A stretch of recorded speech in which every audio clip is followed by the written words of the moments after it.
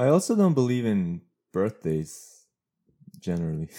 That's the worst possible thing my birthday twin could tell me on my birthday. Sorry. I mean, like, a birthday is just the day in which the Earth is roughly, not exactly, roughly. Oh, God. Are you about to actually just people's joy? The Earth is the day on which the Earth is roughly in the same relative position with respect to the sun. And only the sun. None of the other heavenly bodies. Just the sun. And only roughly. And why is that such a big deal? This is going to be the best podcast ever. Oh, my God. This is a disaster.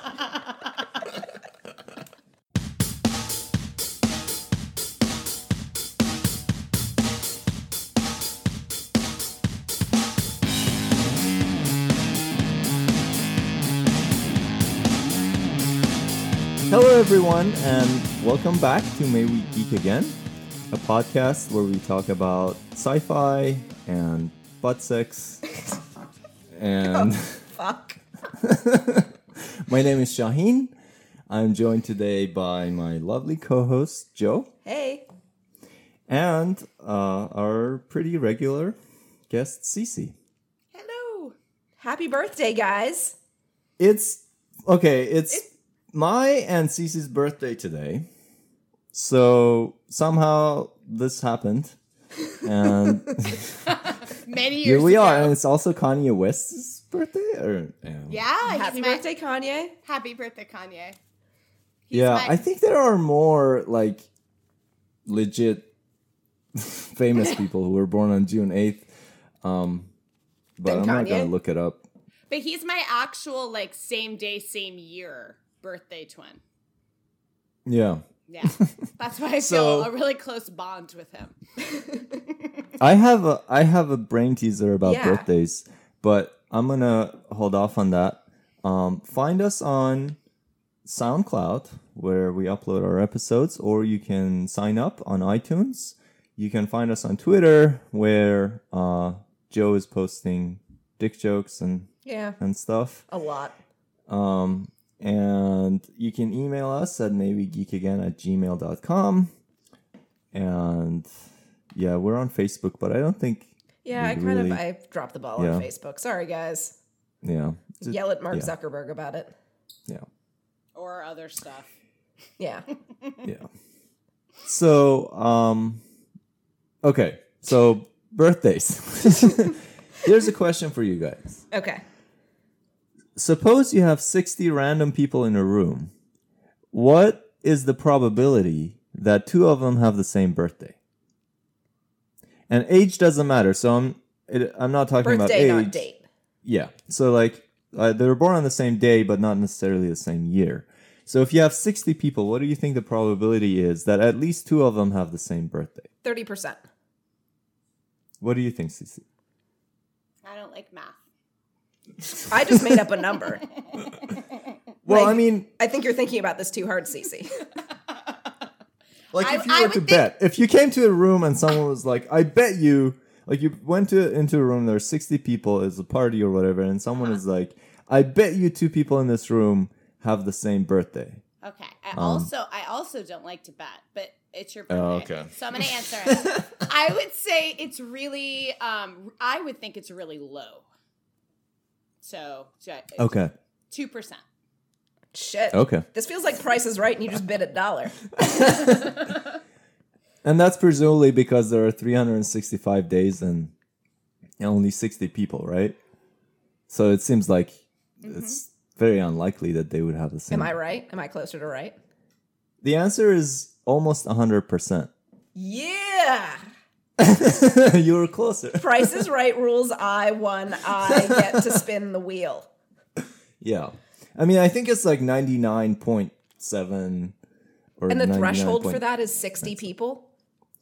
Yeah, well, with 20 people, you have almost 50% chance. So it's a toss-up.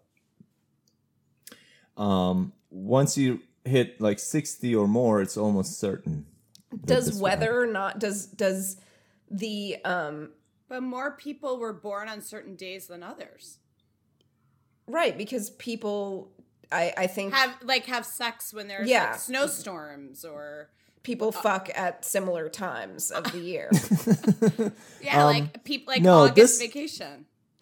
Well, this is this is independent of any of those assumptions. This is not an empirical claim. This is just a mathematical fact. Like it's assuming that you can be born on any day and all of that. So there's no assumption about it clustering around a certain date or something like that. Because I was going to say that you are only the second person I've ever come across that has this in real life, other than Kanye, who has the same birthday as me. Yeah. It's really I've met a lot of September 25th, but never September 26th, like in person. A lot of September 25th. My Yeah. mom is September 25th. Yeah. But not so many with the 26th. So it's just me and Linda Hamilton. Oh my God, you got the alien reference in within the first 10 minutes. See, if you had seen either movies, Aliens or Terminator 2, you would know that Linda Hamilton is from the Terminator franchise. Oh, yeah. No, I haven't seen any of them. I know, and it continues to break my heart. I did see the TV show, though. Sarah Connor Chronicles was good. Anyway, sorry, I know that we're getting off track again. Yeah. So yeah, that's just a fun fact from It is probability. That's a really fun probability fact. That's a weird one.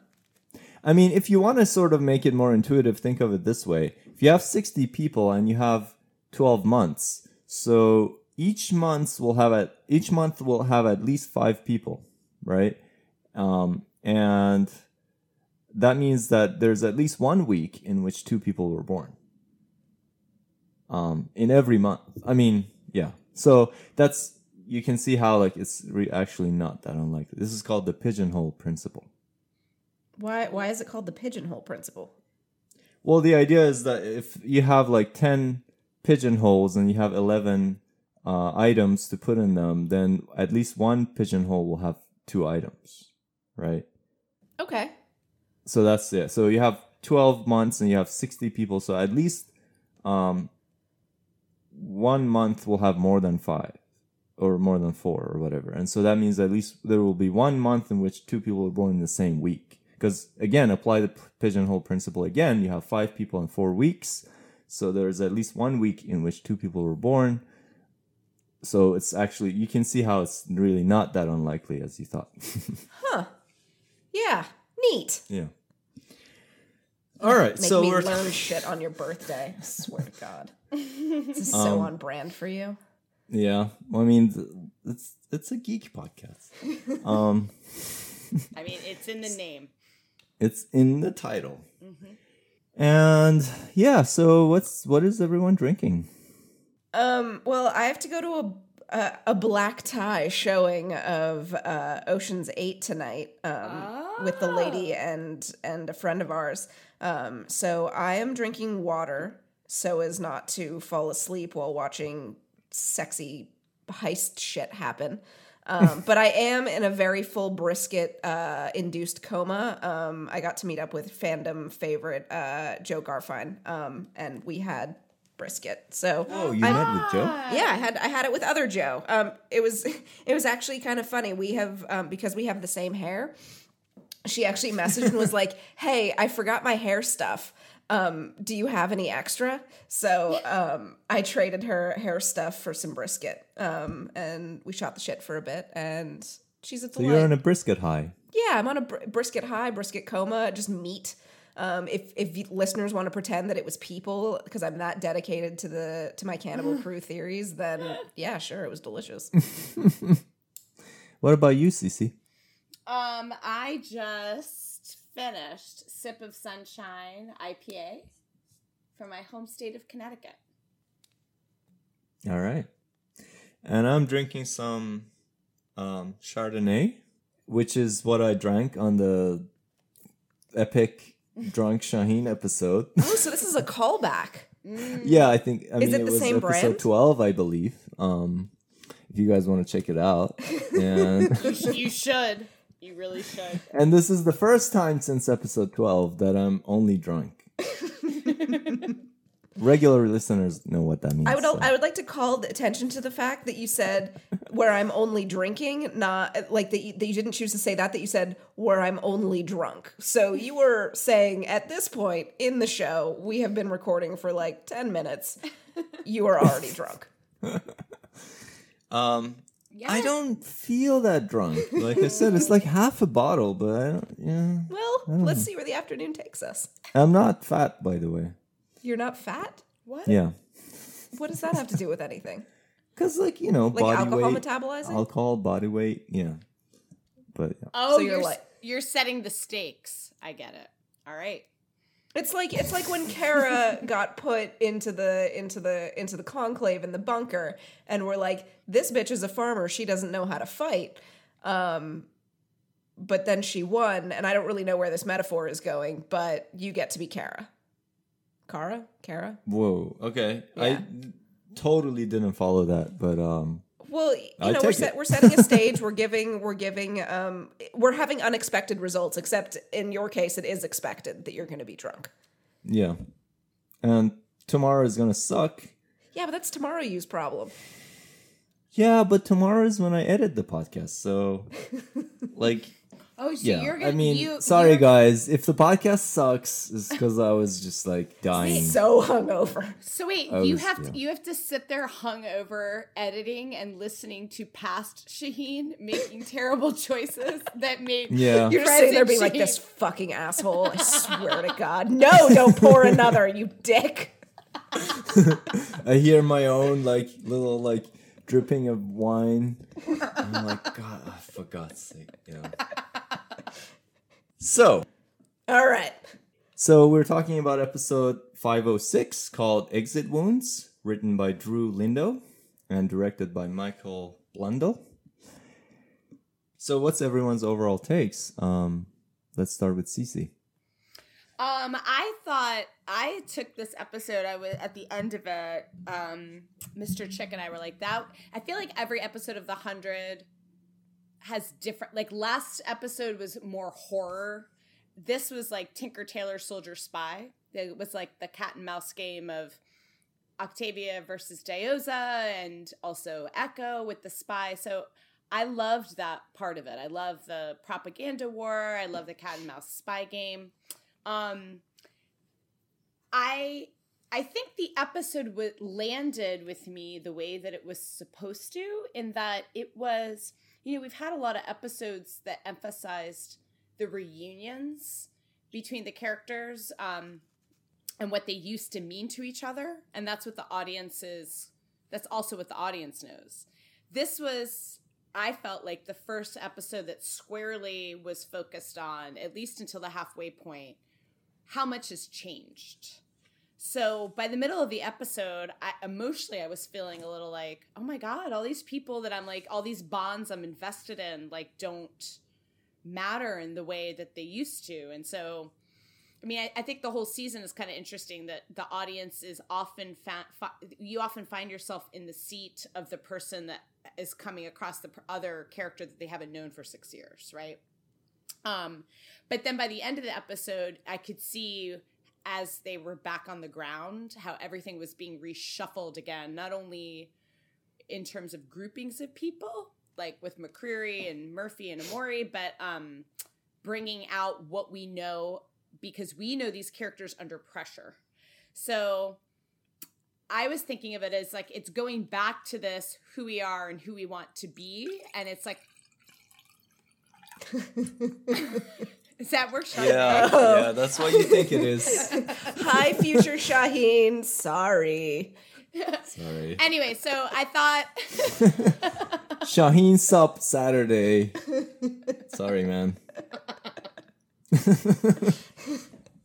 I actually don't believe in personal identity, so I think like you are a different person every second. So You don't owe that guy anything. yeah, fuck that guy. He's a dick. wow. I lost my train So- of thought. But What?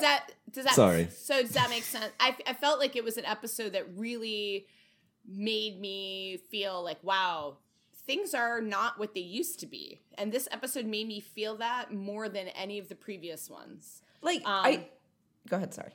No, but by the end of it, as the stress and people started to get reshuffled and breaking up the groups of people who during the time jump were in these little bubbles, you start to see what's familiar. And so I think it's interesting because, I mean, you guys in the past have talked a lot about this thesis that's kind of run through since season 1, who we are and, you know, who we want to be are very different things, or like who you are under these like really hard-pressed survival moments versus, you know, when you're like on vacation on the ring, which is vacation for the 100. I love that where you're like, actually, yeah, I guess that one really is kind of the vacation spot. It is, right? It's got a nice view, I guess. Yeah. I mean, algae. Yeah, no, the food sucks. Vacations. Well, it's like an all-inclusive plan. It's the shittiest all-inclusive resort ever.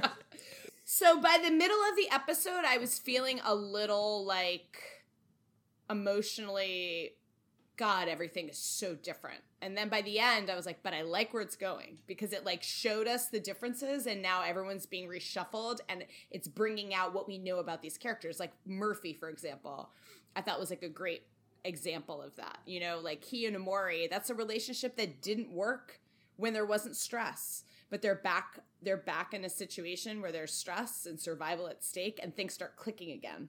So that was sort of my journey throughout the episode. This is very interesting because it goes back to a conversation we had a long time ago. I believe on episode 12, the epic episode, where we talked about personality. Or actually, no, maybe it would have been a different episode where we talked about the City of Light. And Jen was on, and she kept talking about your memories determine who you are. And so there was an objection to the City of Light that, like, by removing your memories, it will change who you are. Mm-hmm. And one thing that I brought up in response to that was, well, who you are changes, like, every 5 or 6 years anyway. And, like, I think, like, every time I think about my 5-year ago self, I'm like fucking embarrassed. And like I always feel like people that I broke up with or I'm no longer in contact with or whatever, I could totally reestablish contact with them because I'm not the same person and I have no idea what kind of person they are now after 5 years or 6 years or whatever. So this is kind of, it gets to the heart of that issue of if who you are is constantly in flux, then what's so important about it? Why do we care so much about our identity? Anyway, what was your overall take, Joe? I definitely see what both of you guys are saying. I really sort of liked that. Yeah, we kind of. This was definitely an episode where we got to sort of feel like a little bit off balance of like being like, well, fuck, like I expect one thing out of this character and I'm kind of getting a little bit of something else. And Jen actually mentioned this in her like online GIF review was about how, a lot of reviewers have called this a filler episode. And I don't understand that necessarily. Like That doesn't sound right. No, to call it a filler episode because nothing crazy happened except for the fact that like Echo going to the prisoner ship, really moved that story forward. And Maddie becoming part of one crew is also moving that story forward. Like 2 huge stories are moving forward. That yes, we didn't really necessarily get a lot of that in the first few episodes because we had so much stuff to sort of like set up and sort of reintroduce people and the whole thing. So I vehemently disagree that this was a filler episode. I thought I enjoyed it a lot. I am so glad, like Echo was definitely the standout for me and sort of what she did. But I also, really did like, the character work that we got to do with the Blakes, Nyla and Clark and Gaia, that whole like weird little bit, evil Kara, which again, I'm not even going to call her evil because she is Echo right now. And if, I can't fault her for that. I can dislike her because you're like, shady bitch. But, I can't. But Echo is evil. God damn it, Shaheen. Anyway, so. It's 2-1, Joe. It's 2-1. You are just. No. I know whose side you're on. You are such a turncoat. And it's our birthdays. Yeah, no, Yes. Shaheen doesn't believe You in have birthdays. no say in this. Echo is evil. End of story. Moving Drunk on. Shaheen is such a dick. All right. Sorry, go ahead. No, Cece. go ahead. I was just gonna say, I assume a filler episode is one in which you can remove the episode from the season and pretty much nothing would have changed. 312 with the Emerson in Arcadia, all of that, right? You could have removed that episode and nothing would have it wouldn't have made any difference to the story. Or I don't know, like the Fly episode from Breaking Bad. Like, you can remove that episode and there were some important conversations being had between Walter and Jesse or whatever, but it really didn't do anything. But if you remove this episode, the story wouldn't make any sense after this. Yeah. And not only that, but what people call filler, I agree that like there are very important plot things that like push the plot forward that were important, but I really enjoy those episodes. Like, you could argue that Nevermore, other than getting the chip out of Raven's head, which happened at the very end of the episode, those like bottle episodes where it's just a bunch of characters being pushed together and having conversations. When I'm watching The 100, I live for those scenes. And when those scenes don't happen is when I am like least enjoying the show. So you just want all filler episodes. No, I just mean I think it's really important, particularly in a show like The 100, as compared to a show like The Expanse, which feels like you're on a Chase lounge drinking a daiquiri in terms of the pace, as compared to The 100. Like, The 100 just is go, go, go, go, go. So if there's an episode where characters actually get to talk to each other about what they're feeling, I like live for those scenes. So I don't get how it was called a filler episode either. Maybe if you're going to take the first 6 episodes of the season, this one was the slowest, or just was if you're going to give them all grades or rank all of them.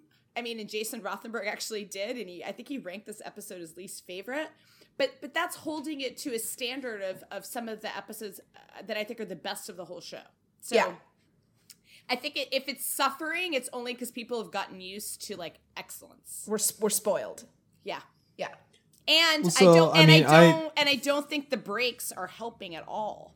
Yeah. Like, if we had gotten this episode immediately after the last one and we knew another one was coming, I don't think people would be quite as bitching. Yeah, there's breaks that are not natural to the story. They're happening because of the network. So as you guys know, I don't think season 5 is that great. Definitely not my favorite season. But I still don't think this was a filler episode. So to get into my overall take. Yes. What's your overall take, Shaheen? I like the episode on its own. But I am starting to worry about this season. I feel like, we're at episode 5 and there are 13 episodes. And 6. Sorry, what? Episode 6. Oh, episode 6 and there are 13. So we're almost halfway through. And this show has a way of like introducing a whole new concept in like mid-season finale or after the mid-season finale. So we'll see if there is one of those. But I hope there is more to this story than what appears at this point. Because if it's just going to be these two factions, like one crew and Eligius fighting, and Clark running around yelling Maddie, and then cannibalism is going to be the only twist Which, slash, it's got to be more than cannibalism at this point. You know what I mean? Like, that's exactly what I'm saying. Like, if cannibalism is going to be the only twist or reveal or whatever, or the only thing that's like the moral heavy load. Like, they need to have, like, defiled the bodies. Like, they need to have done some fucked up shit beyond just being like, I'm hungry, here's dead people. Because, like, I'm on board with that. I guess, but you guys say this, but, like, season 2, which I think a lot of people claim is the best season, was ultimately just a story about two factions. But you never could have guessed how it ended. Well, I mean, fair enough, but like it was, first of all, it was new, right? Like it was the first time we were seeing this kind of these different factions not being able to hash out their differences and whatever, and like threat of war and whatever. So novelty is one element, but I would also say that there was a lot more going on in season 2. The conflict between the two factions was kind of an excuse to create all these other scenarios. Like if you think about the TonDC bombing, which I think is like an underrated event on this show. Yep. Like even the writers, I think they kind of moved on. They don't mention it anymore. I was elated when Bellamy mentioned the TonDC bombing in season 3. Mm-hmm. So that was a huge moment for me. Like I cried and I was just devastated. It was crazy, that moment when they decided to let the missile drop. And the episode after that with like the first scene is like the burning horse, and all of that. It's just amazing. The woman was carrying her own cut off arm or whatever. It was amazing. And then you had the mid season, or not the penultimate episode, and then you were like, how the fuck are they gonna top this one with like Lexa betraying? Mm-hmm. And then the finale did top it, and it was just amazing. I don't know if they can ever recreate season 2, but yeah, I hope this season there will be more to it. I think we've got a lot of story left to tell. Well, there's just a lot of little breadcrumbs that. I'm really happy to be at a point where I'm like, I have no idea what the finale is going to be about.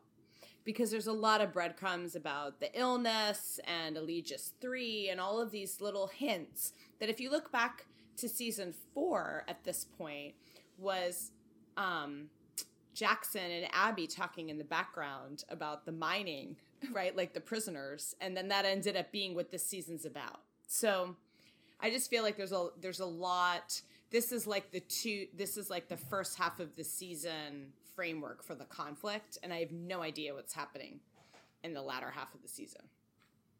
And I think this episode surprised me. I don't think anybody would have predicted where Gaia shook out, right? Maddie or Nyla, where she shook out. I mean, Nyla was the surprise, but also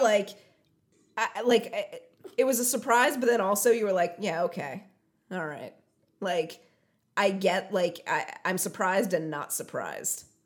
Yeah, there's good surprises, and then and maybe some of that has to do also with who or what you're emotionally invested in. Mm-hmm. So some surprises, you're like, that's a great twist, I didn't see coming. But then if you're emotionally invested in other things and they come out of left field, then you're like, I don't like that. I don't have an explanation for it. So I guess it depends. Like, what I thought was a great twist, if Nyla is one of your favorite characters on the show, maybe you're like, what the hell? Like, where did that come from? So speaking of Nyla, let's move on to Wonkru. So this is gonna be interesting because we have a lot to say about Wonkru and not much to say about Eligius. Maybe we'll have to take a break in between. Sure. In the middle of Wonkru. But, all right. So let's get into Wonkru. So we've divided this into one crew, Eligius and Eligius plus Cave crew, which is just Memori. Well, and a couple of Memori and Friends. Friends is in quotes. Nobody can see me doing air quotes, but I'm doing all of the air quotes. Yeah. So yeah, let's get into one crew. So yeah, let's just pick up with Nyla, I guess. That could be a good entry point.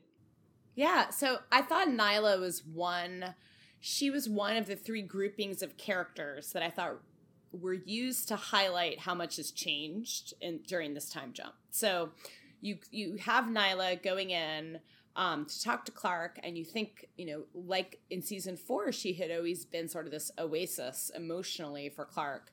And instead, she's there on same as Echo, like on an intel mission.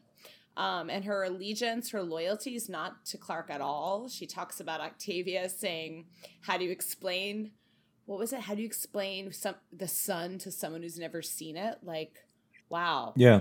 Is Octavia the sun in this analogy, or?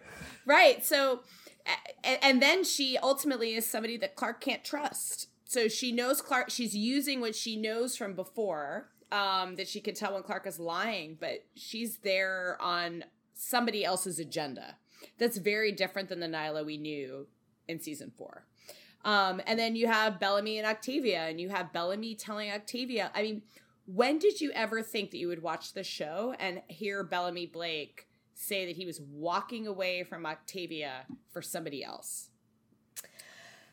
It's a big shift. And he was going to do it when there were bombs dropping. He was going to do it when she was going to be banished and they had to go into the desert. He was going to do it to defect with her, with Echo. So it's a big shift. And then with Clark and Maddie, Clark is she's not in the game. Like Right? This is the weirdest part about the season, is that Clark is not the protagonist right now. Right.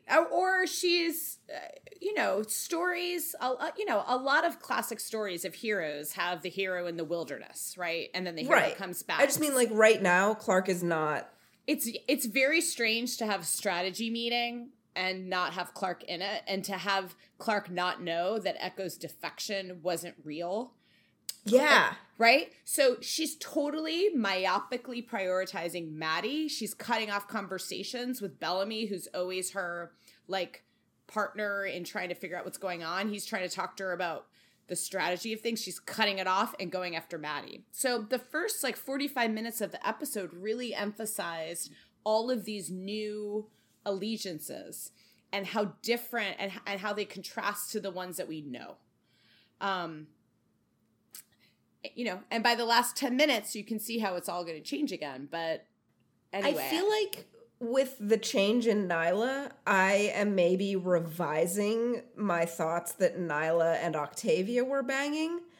I think it might be Nyla and... You're revising your headcanon. Yeah, I'm revising my headcanon. I could totally see Kara and Nyla being cuckoo crazy pants lesbian moms. To their evil blood Reyna child. Well, you know what I mean? And their pillow talk is like how much they love Octavia. Yeah. It's like, it's weird. Like it's a good thing none of them are actually related, because this is a weird level of kink. But yeah. I mean, the episode had a lot of things, like Miller blocking... What the fuck? Miller blocking Bellamy and Clark coming into a strategy session. Like, Miller crazy. has drank the Kool-Aid, and that is unsettling. Right. Yeah, I think this is confirmed. Like, Bobs was questioning this last time, but I don't see any room for questioning this anymore. Miller has drunk the Kool-Aid, confirmed. End of story. Well, here's the thing. I mean, people are... we can save this discussion for talking about what... There's people that are reacting really strongly to Octavia, and I frankly don't think it's that different from other regimes we've seen on the show. Wait, what are they sassing Octavia about? I mean, that it's a cult. Brisket burp. It's a cult.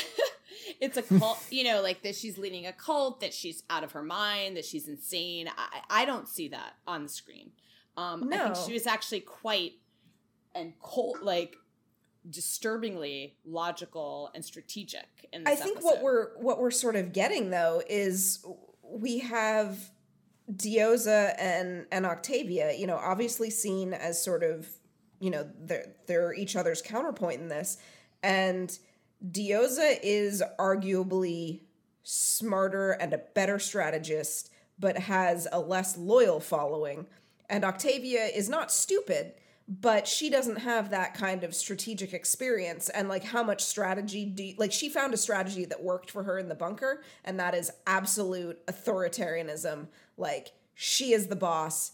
You know, if you're one crew or you're an enemy of one crew, that was great. That was awesome. The problem is, you know, and we got to see it a little bit now of like, is she going to be able to learn to be flexible? Is she going to be able to sort of adapt her ideas and her, you know, style of ruling to the idea that now people can defect? Defection doesn't necessarily mean you climb into the blood pit and may or may not live. Defecting now is, there is a world out there. You might die in that world. You might get shot in the back as you're trying to run away. But, you know, people have options now. And so I think it's going to be a lesson in whether or not Octavia is adaptable to that. And I think that that's kind of going to be not necessarily her downfall, but definitely her sort of the thing that does sort of bring about her power instability. But I think even in this episode, she adjusted. Exactly. Right? Like, that's what I'm saying. She adjusted a bit, but I don't know how much of that. Like, she is not on Diyoza's level in terms of like thinking ahead. Everybody keeps everybody keeps talking about how Diyoza is this visionary. I think I'm at the point where I'm going to kind of call bullshit on it, because oh shit, a lot of the whole you're kicked out of the Diyoza fan club, by the way. You don't get a t-shirt. No. You're Diyoza, or you're an enemy of Diyoza. I don't want a t-shirt. What I'm saying is, what? This is awesome. It's like, I don't want your fucking club. Well, fine. But here's the thing. You have, I feel like sometimes in discussions, the group tendency when people are discussing things is everybody right now is like going overboard and hailing what a visionary and how strategic Diyoza is, and kind of heaping on Octavia that she's crazy or not fit to lead. From what I've seen, Diyoza had a very rational offer from Bellamy to share the valley. Sure. She has a group of people with no discernible skills other than to murder people.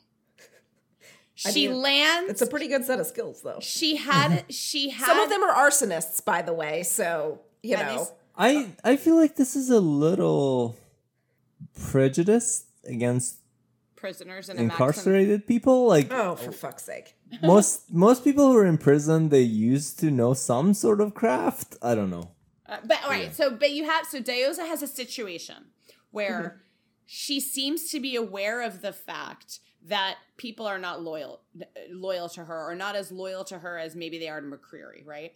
She lands at the bunker. She has a situation where she can leverage the goodwill of the fact that she has rescued people from the bunker. But she goes into that situation with the express intention to blow up the very rational deal that Bellamy negotiated. That's the thing. No. But she decided that before she ever laid eyes on Octavia, which I feel like is being a little bit lost in the fandom discourse. She was going to fucking blow up a two-state solution way before she ever saw what one crew was. And then she was like, you guys stay here and we're going to Shadow Valley. And then she has someone from her army that just shoots people, and the way that she decides to deal with it, instead of like saying, you didn't obey my order, I'm executing you, this is not on all of us, this is on this one crazy guy, she's like, let's hightail it out of here and blow them up. So I don't know how, like, actually, she's cagey and she's super smart. I think the current state of conflict and dilemma is at least 50% her fault. I mean, I will allow for that. I think what we're seeing, though, is, you know, in that discussion, clearly we're not going chronologically, and that's whatever, fine. The discussion that she had with Kane when McCreer started to sass her, and we got some overt fucking flirting, which I was into, between her and Kane, of, you know, Dissent is a seduction. Dissent is Yes. the art of seduction, right? Yes, it takes time. And so I think kind of she is sort of, she's been in cryo sleep. She led a mutiny on the ship. Like, she's in charge, and she knows that it's precarious. And I think that, like, part of her sort of rash decision making at the beginning was sort of, that's what it was. Like, it's this sort of like excitement of landing and trying to do everything at once. And then, you know, it wasn't until Shaw was like, hey, what are you going to do if you kill all these people? You know, we don't, how the fuck are we going to populate the earth? Like, how is this, how are you going to kill 1,500 or, you know, as the case may be? But he said that episodes ago. And she didn't decide to kind of offer for people to come over. Maybe she needed Kane's, you know, gentle bearded whispering in her ear to see some sense. I just don't actually see that much of a difference between Octavia and Diyoza. And I think people, like, if you were Octavia, she came out of the bunker. She has 800 people. She has a counterpart who is acting at that time when she came out of the bunker in bad faith. And has from that point on. So the conflict is not, I mean, everyone's like, you're, even within this episode, your sister wants to go to war. And I was kind of sitting back saying, what are Octavia's other choices? I guess she could send, she's lost someone who is an advisor, who is now Kane, who is now an enemy of one crew. Feeding intel to her adversary. They can't survive where they currently are.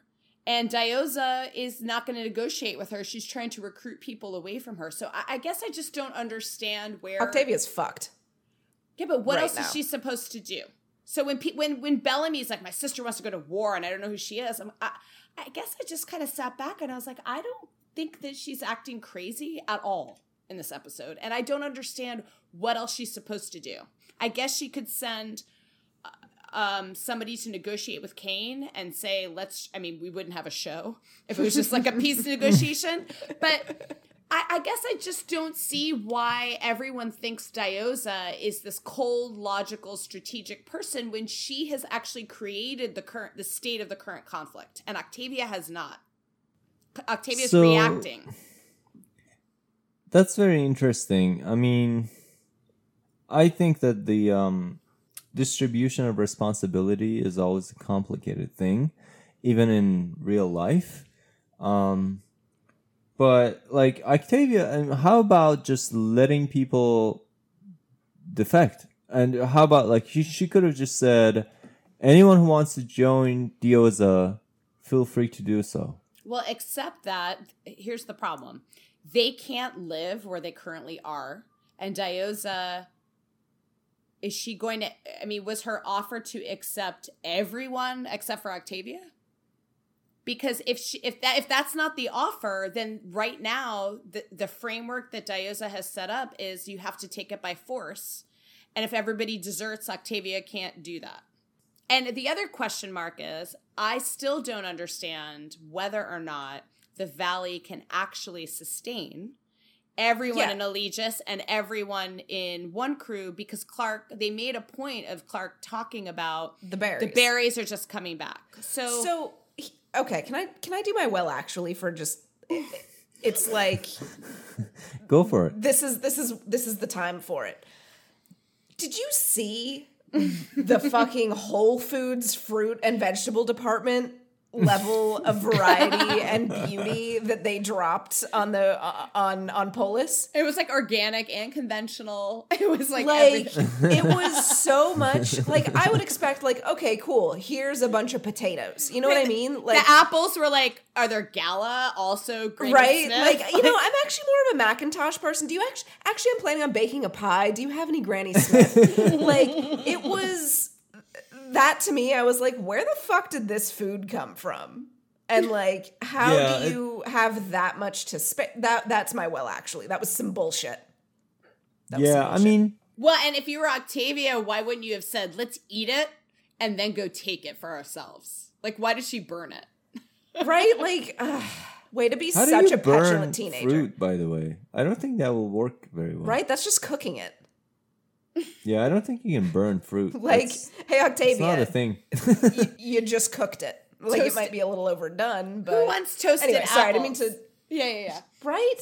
Maybe some s'mores. Sorry, I didn't mean it to, was, like, detract. Yeah, like I noticed that, and it's a little more than you would expect from a valley that just survived Prime Fire, but it wasn't that much either.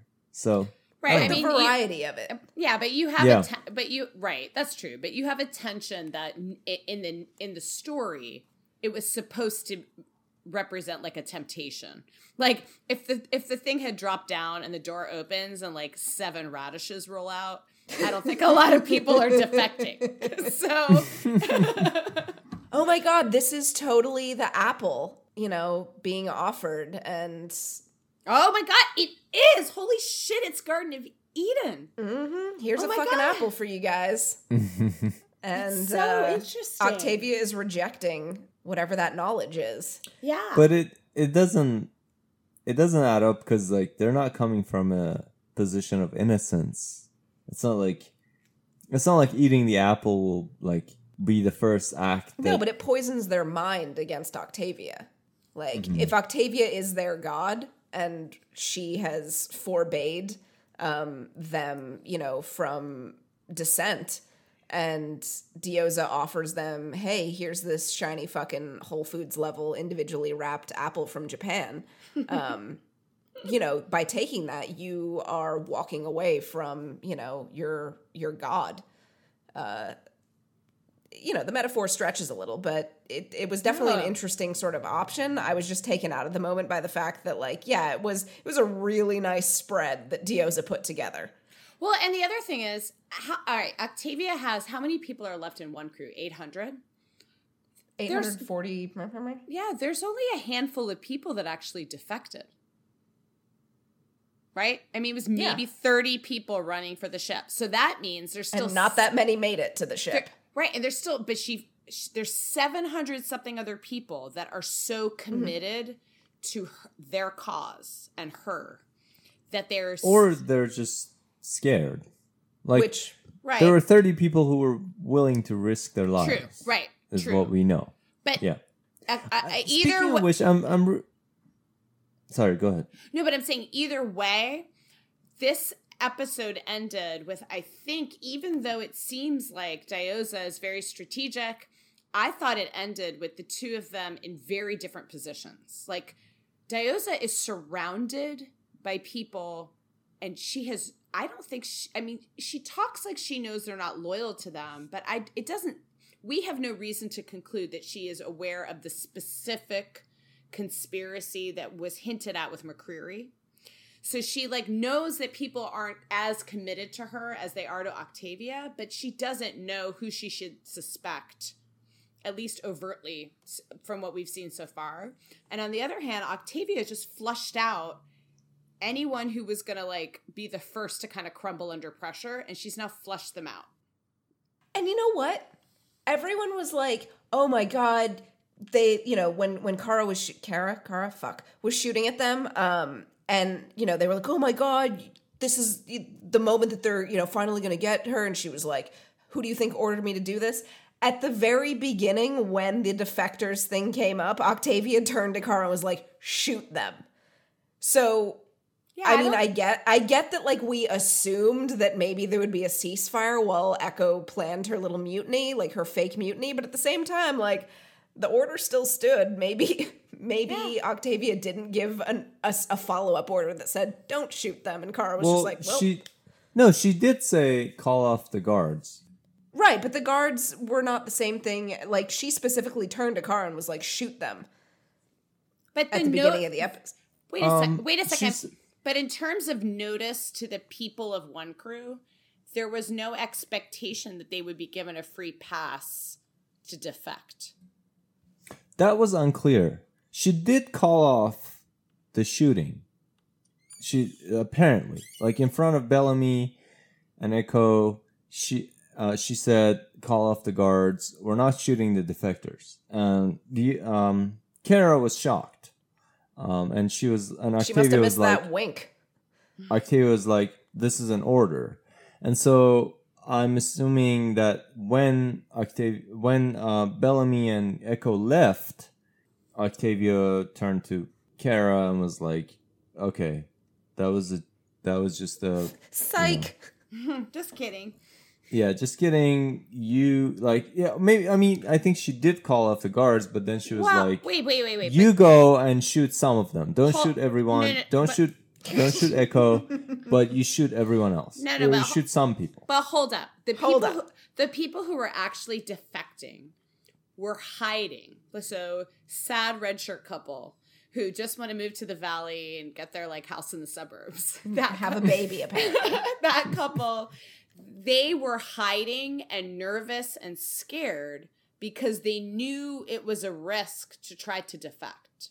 So what I'm saying is the people that were trying to defect knew that this was not something that was sanctioned by Octavia. So I think that's true. They still thought they were going to be shot. Right. Oh, apologies again to Tomorrow Shaheen. Yeah. Future Shaheen is so pissed right now. I guess, there was a lot of, it's obviously a really chilling moment when you watch a leader firing on their own people. But what's interesting, as I was watching it, to me, it turns on, are they an army and every person counts? And then you have 30, 40 people deserting right before she's saying, we're going to go to battle for, by the way, this is the only place that we can actually live. Are they civilians that are defecting from like an authoritarian regime? There's just a lot of different lenses that you can look at the situation through. And it goes to the question of like, how bad is it that what Octavia did? In terms of shooting the defectors? Yeah. So like, is she shooting civilians or is she shooting deserters? Well, right. Because in either case, for example, if you're living in the United States, we have laws against treason that are punishable by death. Mm-hmm. We have all kinds of punishments for and being incarcerated for members of the military that desert. So if one crew is an army and they're about to march to fight a war for the one place that they can all actually live on Earth, and 30, 40 people are deserting to the other army that you're fighting, that's the lens that Octavia is viewing it through, right? But if you look at it as these people are living in an authoritarian regime and they're trying to escape and make a better life somewhere else, then what she did is horrible. And like no different than like when, there were a lot of Cold War, a lot of things that evoked Cold War allegories to me. And one of them was people running away at night and trying to defect under sniper fire reminded me of any time you've ever seen or like gone to a museum and seen about people trying to defect from East Berlin to West Berlin, like with the Berlin Wall. Mm-hmm. Yeah. So if you look at it from Octavia's point of view, this is my army and 30 and 40 of you are trying to leave under cover of night and go fight for the enemy. So shooting them doesn't seem so bad. But if you look at it from their point of view, I don't have a choice whether we go to war or not. This isn't a democracy and I want to escape this regime, then it's tragic. But they're not an army. Well, they didn't enlist. Desertion laws are only justifiable if you enlisted voluntarily. Well, you voluntarily stayed out of the one crew. No, that's not, wait, but that's not, if you're drafted, your government forces you to go to war and you leave, you're still a deserter and you get prosecuted. Sure. So you can have no choice. But people have issues with draft. Like, it's not... Yeah, that's exactly why people have issues with draft. Right. It's like you shouldn't be forced to fight a war that you don't think is just, and we have conscientious objector laws that allow someone to not fight a war. But all I'm saying is I saw a lot of, and I get it, because it's horrible to watch people trying to escape a society that they don't have a voice in, and then they're being shot. So I'm not trying to say that I wasn't also shocked and emotional watching that scene. It's just when people express outrage toward a scene, and then you step back and you think about what in our world is that actually not that dissimilar from. You know, like we have the death penalty for treason too. We punish people who desert as well. This is not actually that far-fetched a scenario. No, I mean, you know, what happened, like, fully makes sense. It's shitty, but, like, then what that led to, though, was some awesome shit with Echo putting a fucking thumb drive in a bullet wound and, like, inspired. Like... Wait, so before we get to the Echo stuff, just to close the loop on it, because I know Shaheen has... You have an issue with nerd, but not geek, right? Can I say I was geeking out about... So... You have the way they filmed the whole defection, as I was saying before, totally reminded me of like a scene from the Berlin Wall. I think even 12 Monkeys had a Berlin Wall Yeah, 12 scene, Monkeys totally did that. right? Where it's at night and there's spotlights and there's a sniper. It totally like that whole scene reminded me of kind of like a Cold War era. That's why I was calling this like the Tinker Tailor Soldier Spy. But then also the food drop. Like airdrops of food. You know, the United States did that to Berlin during the Cold War. We did it. I remember taking an international relations class and we read The Ugly American that was about American airdrops of food in Southeast Asia. And Diyoza's smart because Diyoza has Kane. Mm-hmm. And Kane is her like inside knowledge and window into this other society. Whereas like in the 60s, the United States was dropping rice labeled in English from the United States. And then Soviet agents would just write in marker, like, love the USSR, but in Vietnamese. Yeah. So then the people on the ground thought that the drop of rice, like the airdrop of rice was from the USSR. And so, like, it reminded me of that. And then also Diyoza. Well, that's why Diyoza put the speakers on there. Right, but her speakers reminded me of like all of the radio propaganda that the United States did during the Cold War. Like my grandfather did Radio Swan, which were the broadcasts to Cuba. Mm-hmm. So a lot of it just reminded me of the kind of, I think Jason Rothenberg had said that this season, I don't think he likes the word allegory, but could be looked at sort of through that two-state solution.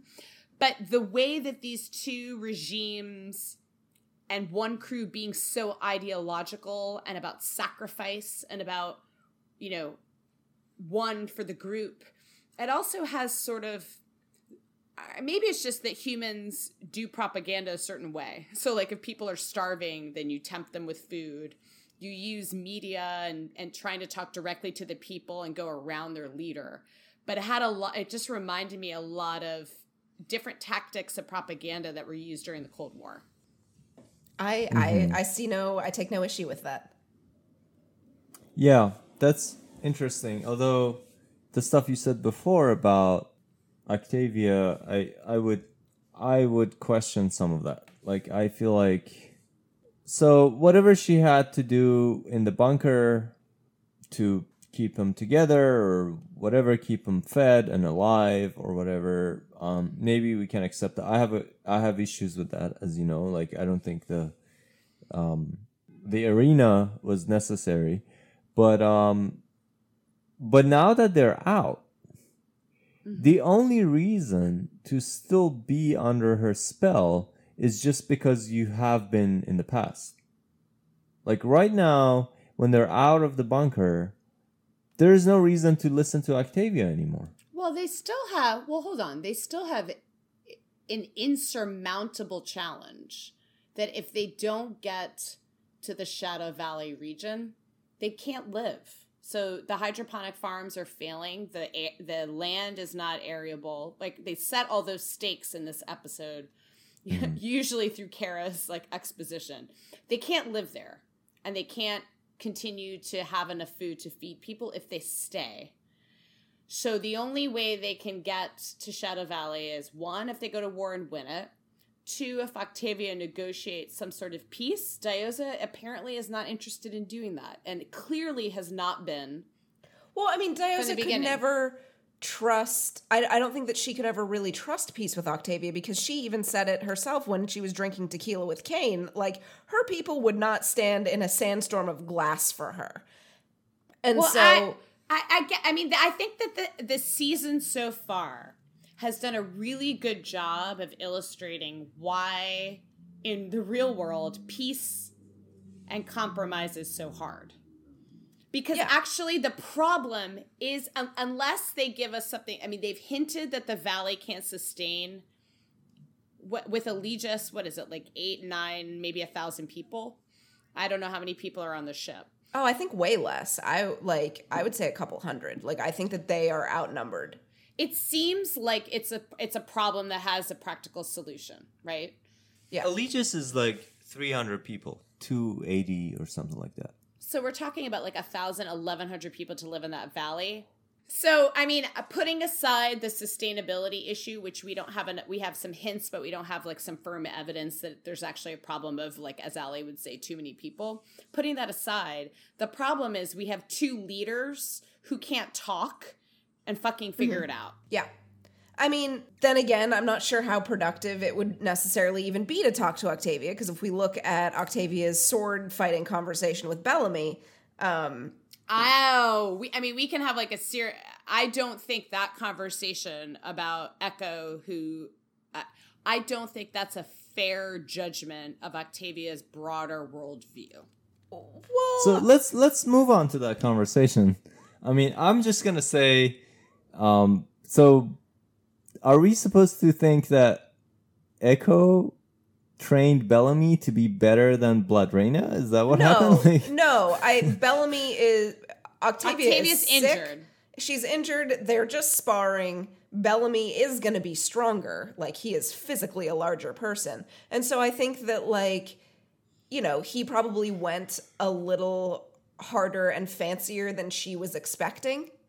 And she's injured. I don't think that... I mean, maybe in an actual fight, he might win, but I think we're supposed to believe that, like, he got the drop on his injured fucking sister. Like, okay. All right. Well, that was just my little... but let's move on to that conversation. Yeah, so I think, doesn't this go back to kind of what we've been talking about? What is it? Intentional versus consequential? Like, that was their entire... We actually got a tweet from one of our frequent lovely listeners who writes to us as she's listening, and she said she was actually a tweet to Selena Wilkin with us that said, you and the Maybe Geek Again crew could have the best chat about judging actions versus intention on the 100. You know, I guess she's reading Selena's article about the Blake conversation, and so I feel like that's actually a pretty clear example, because you have Octavia not giving 2 fucks about sort of the intention of Echo, or the story behind it, or why she did things, or who she is now. All Octavia gives a fuck about is these things happened. They happened back then, but they still happened, and that's it. Well, okay. Okay. Let's back up. And Selena Wilkins' review is wonderful. Like, it is a wonderful discussion of forgiveness and intent versus action. And if you haven't read it, you should. Like, it was really, really good. And it's very meta, because it was talking about not only with characters within the show, but how the audience responds to various characters in the show. I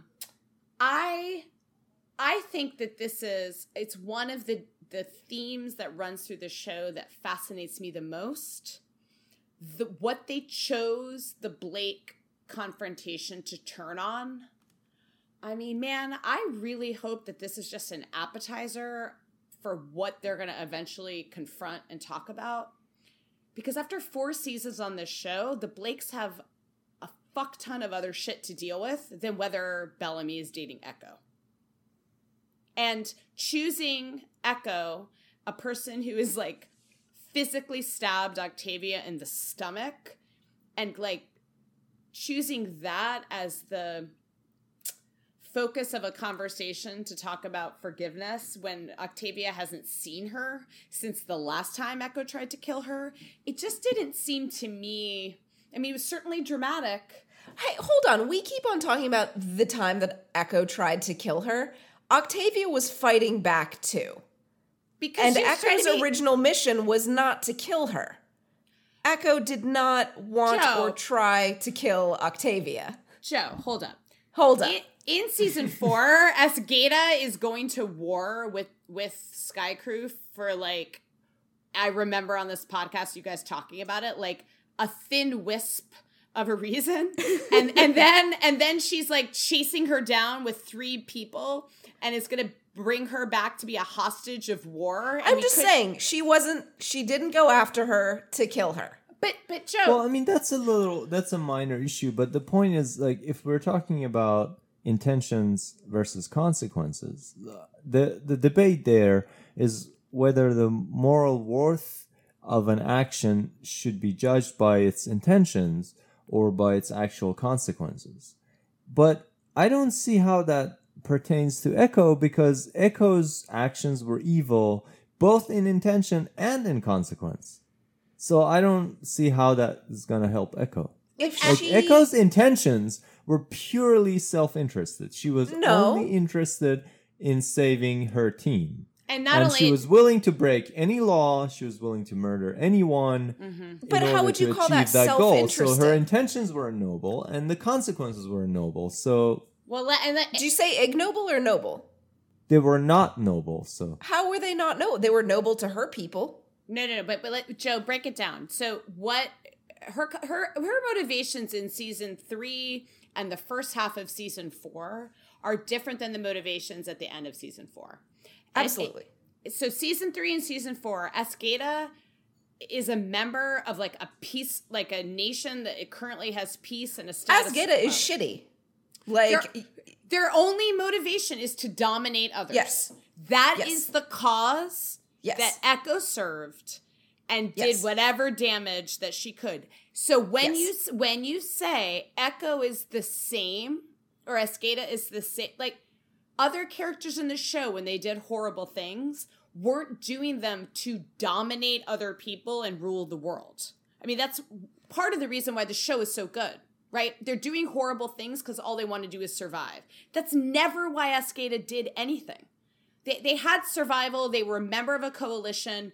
They were always fucking things up because they wanted to dominate and they wanted to be in charge. From the beginning of like season 4, Echo is like slicing people's throats and whispering in Roan's ear to be an aggressor and to dominate. She's good at her job. But I don't. My problem with the show is when it delves into this, there are no good guys. There are fucking differences between the intention and the things that people do. So I don't think that they're I mean, I do think they want to provoke debate, and that's exactly what we're supposed to be doing. And that's why I love it. But you're saying though that so you were on the the Octavia side though in the sword fight with her and Bellamy. You were not saying that you were not willing to accept the new Echo because of all. No. Here's the thing though, it's complicated because Bellamy makes 2 arguments for why Echo should for why Octavia should give Echo another chance. The 2 arguments are, one, the first argument is Echo is no different from the rest of us. She's done things to save her people, and we've all done things that we've all done unforgivable things that were forgiven simply because we were doing it for our people. And then the second argument is that it's been 6 years and you don't even know who this person is anymore. You're not the same person and she's not the same person. So you should give her another chance. And I buy the second argument. I don't buy the first argument. Me, same. So I think Cece and I agree. I don't think Echo is the same as Clark or Bellamy or, Clark was never pulling a lever because she just purely wanted to dominate people. But that's the thing. Here's you guys are conflating Echo's actions and like what she did as her being in charge or she followed no. That's like, I mean, I'm sure that you want to blame Bellamy for what he did in 3A, even if he's under the charge of Pike. So she makes a decision to follow. She is held accountable for that decision to follow and do something. I mean, your echo defense is she was just following orders. My echo defense has nothing to do with my echo defense isn't she was following orders or anything like that. It is we're kind of like it was above her pay grade. Like if we just say, all right, these are the things that she did, like, and all we say, and we don't know, like we remove the fact that Azgeda is just power hungry dicks. Like, no, you because can't, that's not relevant. It is relevant. That's it's like not relevant to her. Joe, that's like saying a Nazi officer that like marched people into a gas chamber, it was above his pay grade because he didn't make the decision that people should go to the gas chamber. He still chose to do it. I don't like the Nazi argument because no. Here's the other issue is that Echo grew up in Azgeda. Her sense of morality and right and wrong and what she is supposed to do and her duty was different than somebody who put on a uniform at 15, 16, 17, 18, 30 and decided to do shitty things. I don't see that. Sure, but I mean, I talked about this before. There's a difference between being able to psychologically explain why someone did something, being able to understand from a psychological standpoint why someone came to the point where they did what they did.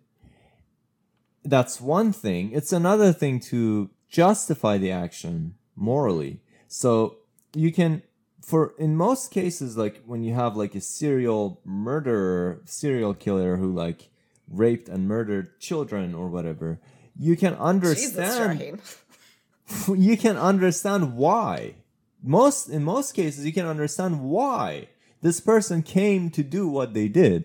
They had a troubled childhood, they were abused or whatever else, right? So you can, when they go to court, you can lay out a story about what happened to them such that they got to the point that they got to. But that doesn't necessarily absolve them. So understanding why someone did something from a psychological standpoint, explaining why they did what they did is different from morally justifying it. Right. I would never argue that I always understood why Echo was doing what she was doing. I just hold it doesn't meet the same standard as what other characters who also did horrible things. But the reason why they were doing them is because they were under duress. It wasn't because they just were aggressors and wanted to rule the world. Right. So yeah, exactly. I disagree with Bellamy that those actions were forgiven because they were doing it for their people. I think they were forgiven because people realized, I mean, to the extent that they were forgiven, they were not fully forgiven. Like Jasper never forgave Clark for the Tandisi bombing and for the Mount Weather genocide and whatever. But to the extent that they got like a pass, it wasn't because they did it for their people. It was because people understood the extenuating circumstances that they were in. That people understood that they were in a situation where they had no good choice, or at least with the time that they were given to make a decision, it didn't appear as though they had a really ideal choice. And so they were caught in between, like, this is called a dirty hand scenario, where, like, no matter what decision you make... That sounds like Clark. Her hands are always fucking dirty. Yeah. Like, actually. I cringe every time I see her doing medical things. Yeah. I mean, in ethics, a dirty hand scenario is one in which no matter what decision you make, you're going to do a moral wrong. Yeah. Mm-hmm. And so that's why we forgive them. because we understand they were caught in a dirty hand scenario. So Echo doesn't deserve any kind of forgiveness? Like, is it wrong? Echo was Bellamy- not caught in a dirty hand scenario. Like, I mean, it think about would have been okay if we had seen her. I mean, it would have made a lot of difference if we'd seen her talk to Naya and be like, "Hey, maybe this isn't a good idea to blow up Mount Weather." But we never saw that. She was completely okay with that. Yeah. So well, and let's be like, if I can be totally honest, I'm saying this as someone who likes that the characters on the show, thinks that the actress is great, and I'm excited about where her story is going to go this season. However, they've used her like sporadically, right? She like popped up in season 2. And in season 3, she was basically like a plot device. Like she showed up because she could leverage her connection with Bellamy from Mount Weather and use it like plot wise. And then she like disappeared. Then she pops up in season 4 as the antagonist, like the human antagonist of the entire season, right? Like the big antagonist of season 4 was Prime Faya and this like Earth-based event and not a character. But if there was any character the whole season that was set up to be an antagonist and to fuck with our main characters, it was Echo. And then there's a time jump, and I'm personally like Octavia saying, well, what the fuck, show? All you're telling me is, oh, she redeemed herself. She showed us who she really was on the ring. Well, I didn't see that. So you're telling me she's a good person. She didn't mean that. She was just doing it for her people. But I've never seen that story on the screen. So, like, I get if people are really into the character. I get, like, there's great fanfic out there exploring it. There's head cannons. butt sex. Right? I mean, there's like head cannons, and if people want to do the work, there is an outline of a really great and interesting story, but we didn't get that on the screen. Then why are you allowed to then forgive Bellamy in season 3? So like, and I think that goes toward it is a but you have no. So Joe, I think that's a good point, and it goes toward. I just want like when people. Sometimes I see people like talking down to other people because they have an emotional response to this is art, right? They become the human SpongeBob meme. No. I mean, no. What I mean is anyone who's discussing this, writing about it, talking about it on Twitter, we're all taking what is I mean, I hope that it's tethered to like fact and what actually happened on the show. It's not always, but at the end of the day, it is our emotional reaction and our opinion about art. And there are some characters that some of us are more emotionally drawn to than others. So for example, Joe, if you really like Echo, then you do sort of the extra work in your head to try and think about her motivations, think about why she did certain things. Why are they the same or different from what other people have done? I personally have always really been invested in Bellamy. So when 3A, when the show didn't do enough on screen to explain why he was doing something, I mentally did that work to explain it and discuss it. Neither of us are wrong. Like, we're just taking people that we're interested in and filling in the holes that the show has left. No, but the holes are there. But the holes are there. I think that's perfectly fair. I'm willing to accept that there are holes on this show that need to be filled. Really? Nothing? but I think that I mean the Bellamy point is a very interesting point because you can see it actually brings out the point that Cece and I are making, which is you can see how people had a hard time forgiving Bellamy for the massacre. Right. And what the show is asking us to do is say, okay, we don't have the time to show you 6 years on the fucking ring. Here is one of our most trusted characters. But it's shorthand. It has to be. Well, what why? I'm saying is, like, to the extent that people had a hard time giving Bellamy forgiveness for the massacre, that actually proves my point and Cece's point, which is because the reason people have such a hard time giving Bellamy a pass for the massacre is because it didn't feel like he was caught up in a dirty hands scenario. Right. It didn't feel like this was one of two inevitable. Sorry, I'm too drunk.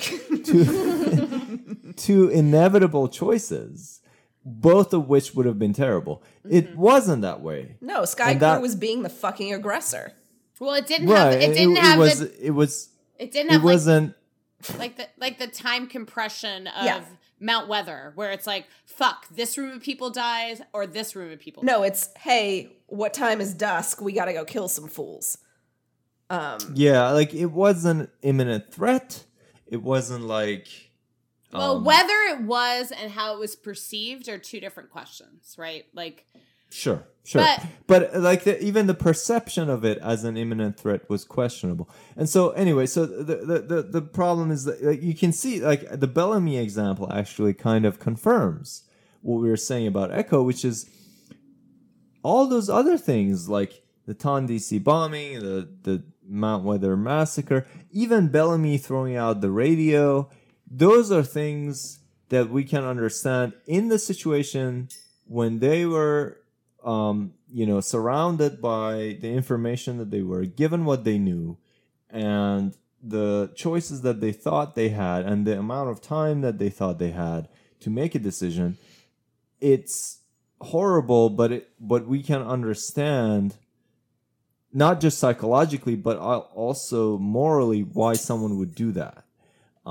Whereas when it comes to the massacre, it's harder to make that case. And I think with the Tondici bombing is also hard. I have compared the Tondici bombing to the massacre before. I think they're very similar. It is hard to justify it. The only difference between the Tondici bombing and the massacre is time. I disagree. They had to make a quick decision. That's the only. I don't think it's disagree. The difference. Okay, go ahead. What do you think? Look at us having like this, like we're having a Twitter fight verbally, but it's very like, excuse me, I disagree, and okay, you okay, go ahead. And shame on you, you're a horrible person. That's what happens on Twitter. Yes. Right. Oh, shame on you! You're a horrible person, Shaheen. You have never been to Twitter. I was sugarcoating what happens on Twitter, and I wish. I mean, it's like they talk about horrible your things. mama and stuff like that. So what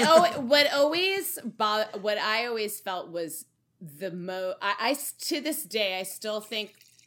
Oh, Shaheen. Sorry, tomorrow, Shaheen. To this day, I still think Tondici might be the worst moral decision that's ever happened on this show. And that's interesting. Because I like that. Because the people that Lexa and Clark chose to let die. And I love, I mean, I remember somebody on Reddit did a moral, like they did a chart, like civilian versus military. Are you the one that's actually committing the violence, or are you allowing violence to happen? Right. So there's a difference between killing and letting die, and potentially. Right. There's a debate in ethics whether there's a difference between killing and letting die. This comes up in debates about like, end of life. Mm-hmm. Choice where like people decide to die, and like whether you can pull off the life support from someone if they're hooked up to some machine. That's different from like actively giving them poison, or so there's so I shouldn't have. I was wrong to say the only difference between Tondici and the massacre was time. The other difference is killing versus letting die. Right, but there's a third difference that I find equally important, in that the civilians that were citizens, I don't know how many from Sky Crew were actually at that camp. The majority of, some of them were Sky Crew, but the majority of them were under a Lexus coalition. You have two leaders. You have everyone in that camp, and in that, for lack of a better word, like that nation has given up part of their free will to those leaders. And with that comes, vulnerability. So you're now letting somebody else have more of the information. They know what's going on and they're making decisions on your behalf. You've given up, it's a social contract. You've given up part of your free will and you're trusting them to make decisions in your best interests. So when you make a decision that those people that gave up their free will and entrusted you to make that decision and it results in you dying, I think that it is different than like Indra's army, depending on the situation, sometimes a foe, sometimes an ally, but no one in Indra's army ever expected Pike and Bellamy to be making decisions on their behalf, and they never gave up their free will to Pike and Bellamy to do so. So I do think there is a third distinction between those two scenarios. Now, if you take all of those factors together, they cut all different ways, right? Civilian versus military, actively killing versus letting die, people that you owed a duty to. And I guess I'm looking at this through like a legal lens. Who do you owe a duty to and who do you not? Pike and Bellamy didn't owe a duty to Indra's army. They were not their leaders. Those people sitting in Indra's army, I mean, maybe they had an uneasy truce, but they didn't have the same expectation that people who were in Lexa's coalition expected Lexa to keep them safe. Does that make sense? Yeah. Yeah, like Lexa kind of technically they were her people. So it's the same way that like if you were sitting today and you found out that your own government let's just say like it's the United States and Russia is on its way with bombers and the United States lets Russia bomb Indianapolis versus I don't know, like China drops bombs on us. You're going to be pissed about both scenarios, but you would feel more betrayed that like a U.S. president let a foreign enemy drop bombs on us than you would at China attacking us because you don't have the same expectation. China doesn't have a duty to you. The president of the United States does. Yeah, I mean, we talked about Canterbury before, how like the Tondici bombing is kind of like an analogy for things that did actually happen during World War II, where they let certain attacks or bombs go through because they didn't want to give away that they knew.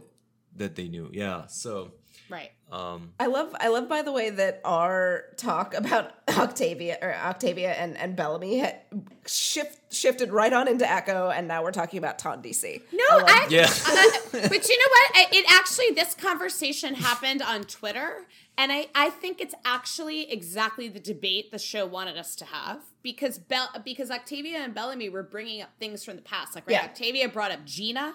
That's right. So the whole question about who you forgive and why people did the things that they did, I don't necessarily always take what the show says in dialogue as gospel.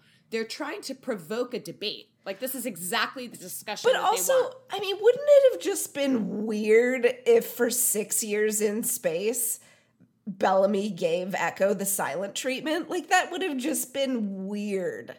So I mean, I absolutely like if he just mean girled Echo for 6 years. Like anytime Echo came to the mess hall, Bellamy picked up his tray and left. Anytime she tried to talk to him, he just pretended he like gave her the silent treatment. Right. I here's the thing. I mean, in the real world, I don't like that anyone is giving people shit for what they enjoy or they don't enjoy.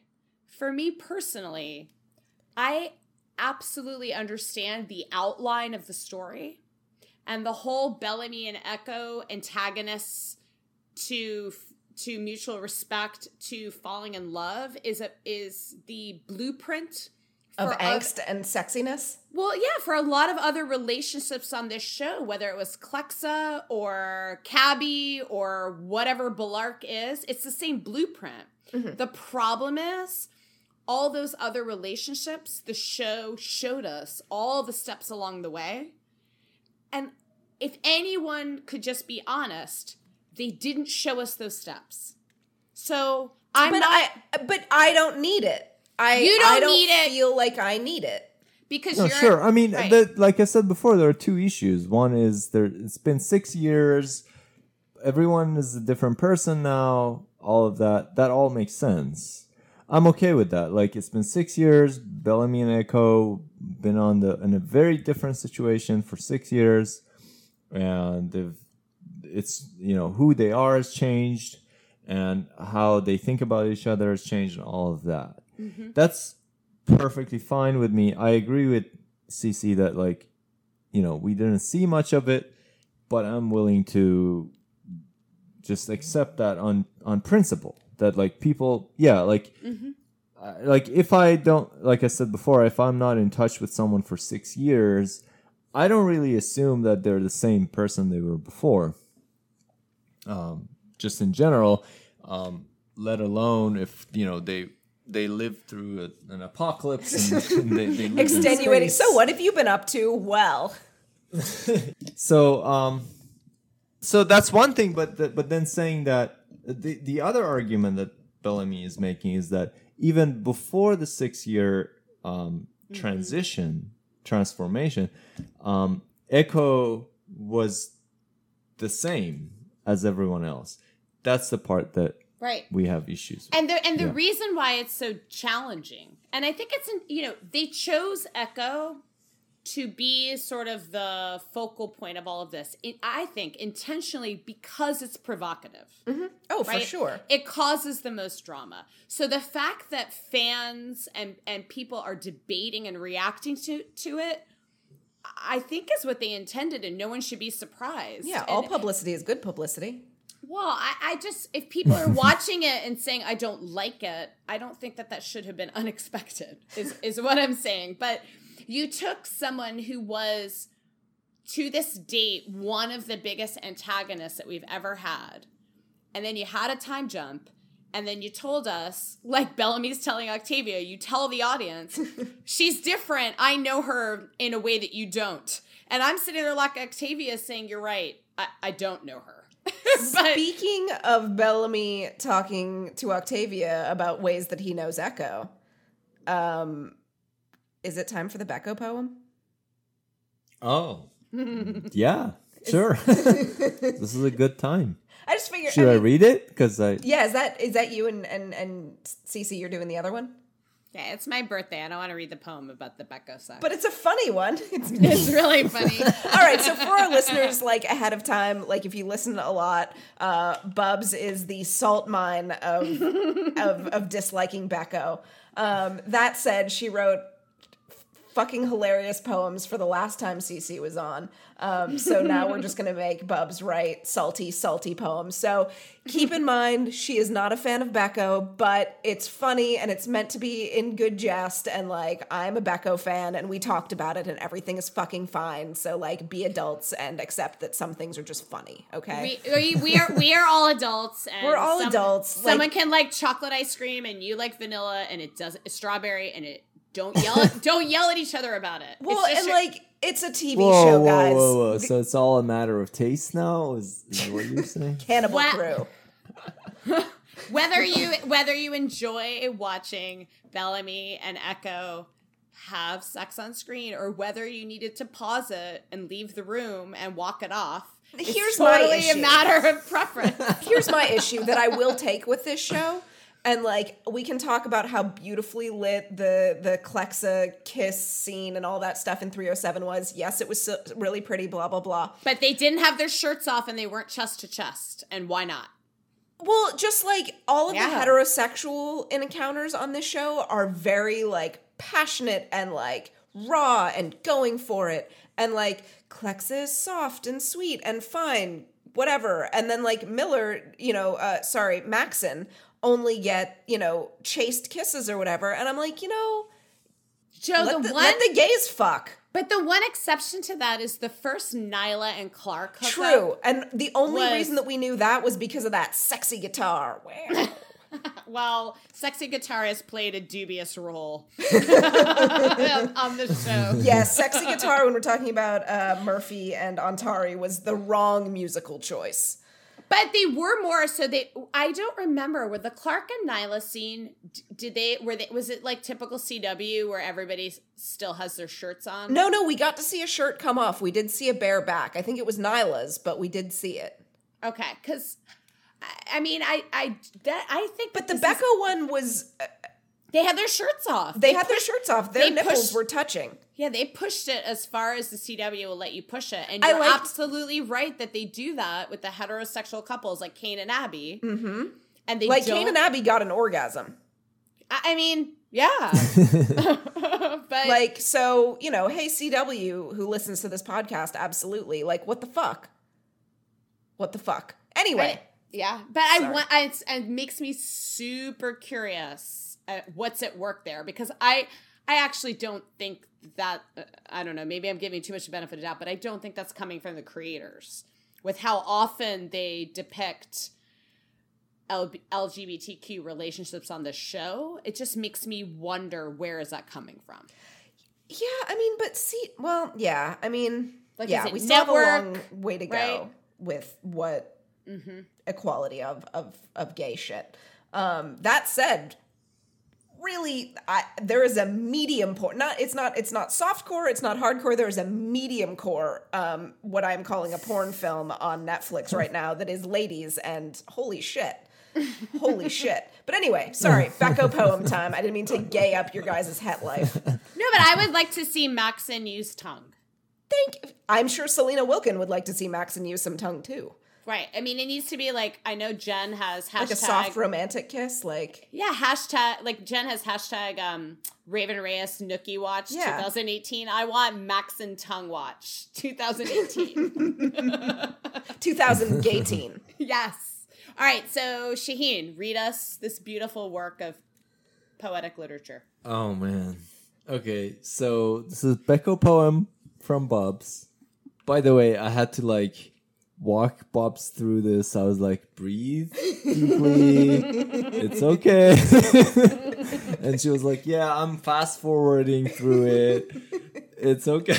I'm serious. I'm an adult. I like to think I conduct myself as an adult in this fandom, but I really did. I was like, Mr. Chick, can you just pause it? And he's I need to go take a lap. And I was like, I'm going to go to the bathroom. And he was like, seriously? And I was like, yeah, just give me a minute and then I'm going to come back. And I had to, and I know it's just totally childish. And you know what? Honestly, this is not a shipping thing, because I thought the Clexus scene was beautiful. This isn't about Bellamy and Clark being somebody else and having a problem. Your inherent bias, Echo is a threat and Lexa was not. Oh, I think in season... It's your het bias. Mm-hmm. No. It's your het bias. It doesn't count when girls do it. It's practice. It's a phase. Yep. I would You're argue, indicted. I would argue. I guess I would argue that I thought it was a beautiful love story that I understood. But if you guys, read into it whatever you want. I was watching that Clexus scene, wow, this is finally happening, and I've seen this coming. So. Whereas I was like, ew, why are these two people that were choking each other 6 episodes I told you it was foreplay. Oh, it's so fucked up. Okay, Shaheen, read the poem. Okay, so Becco poem. 5:06 and halfway through. Do you hint a whiff of poo? No, you say. Is it just me? Burning my tongue while sipping some tea. As we endure another scene, eyes averted, tummies squeam. Between two of an abrupt affection, one it pains to even mention. My eyes, I scream. My eyes, they're hurt. Please book me an emergency retreat in a yurt. As the only penetration that didn't make me sick was Echo, the gunshot wound, and the USB stick. But what can we say in defense of a love forged out of a lack of options above? Nothing, my dears, and please don't despair. We're back on the ground, and now Clark is there. God like Bubs has a gift. It's so good. It's so good. Penetration with the gunshot. Oh my god, the USB. It's just great. So good. So leading up to Good job, Bob. good job, Bubs. Can we talk about? I'm sorry, I don't mean to like take over your drunk shit, Shaheen. You always do. You like, yeah. I know. It's go for it. Shaheen, it's your birthday. Just relax and let Joe wrangle. It's fine. Do it. But he likes wrangling, and so I feel bad. He says he likes wrangling. No, mostly I just wanted to like talk about the Echo plan, only because I want to get to Harper because we have a Harper poem and I love it. Mm-hmm. Okay. So there wasn't anything about Harper in this episode. I feel like they're giving her nothing. Nothing. This season. It's insane. Right now, Not conspiracy even like theories- little like snappy lines. Like She said literally something about Monty being like good at figuring, like she like promoted Monty in like a line in Octavia's chambers. But at the same time, there are conspiracy theories floating around. Harper might just be a ghost. Like, this is a beautiful mind, and Monty's just Yeah, projecting like her. this is just Monty's hallucination. I mean, Harper, I we talked about this before. I don't think Harper passes the Bechdel test this season. No, not even a little. And not only that, but well, I mean, she's never. she's I either mean, the talking Bechdel about test is like if they talk about something other than a man, Yeah. and she's Has not she? been talking about a man. She talked about She's- Monty and she talked about Murphy with Yeah. Amori. That's it. That's it. That's it. She had no lines saying goodbye to Echo, which was super awkward. Like, Echo has this huge long hug goodbye with Monty, and they like joke about his terrible food, and then Harper is just like by the flap to the tent and was like, "All right, cool, I'm just gonna melt into the background." I mean, now." my mouth dropped. I was like, "Are you kidding me?" And not only that, but with Harper, but Monty didn't have an actual reunion like scene or dialogue with Clark or Octavia. Right? It's like, And like, has no one told Octavia that Jasper's dead? Like, I mean, if you go I mean, back, there are too many characters.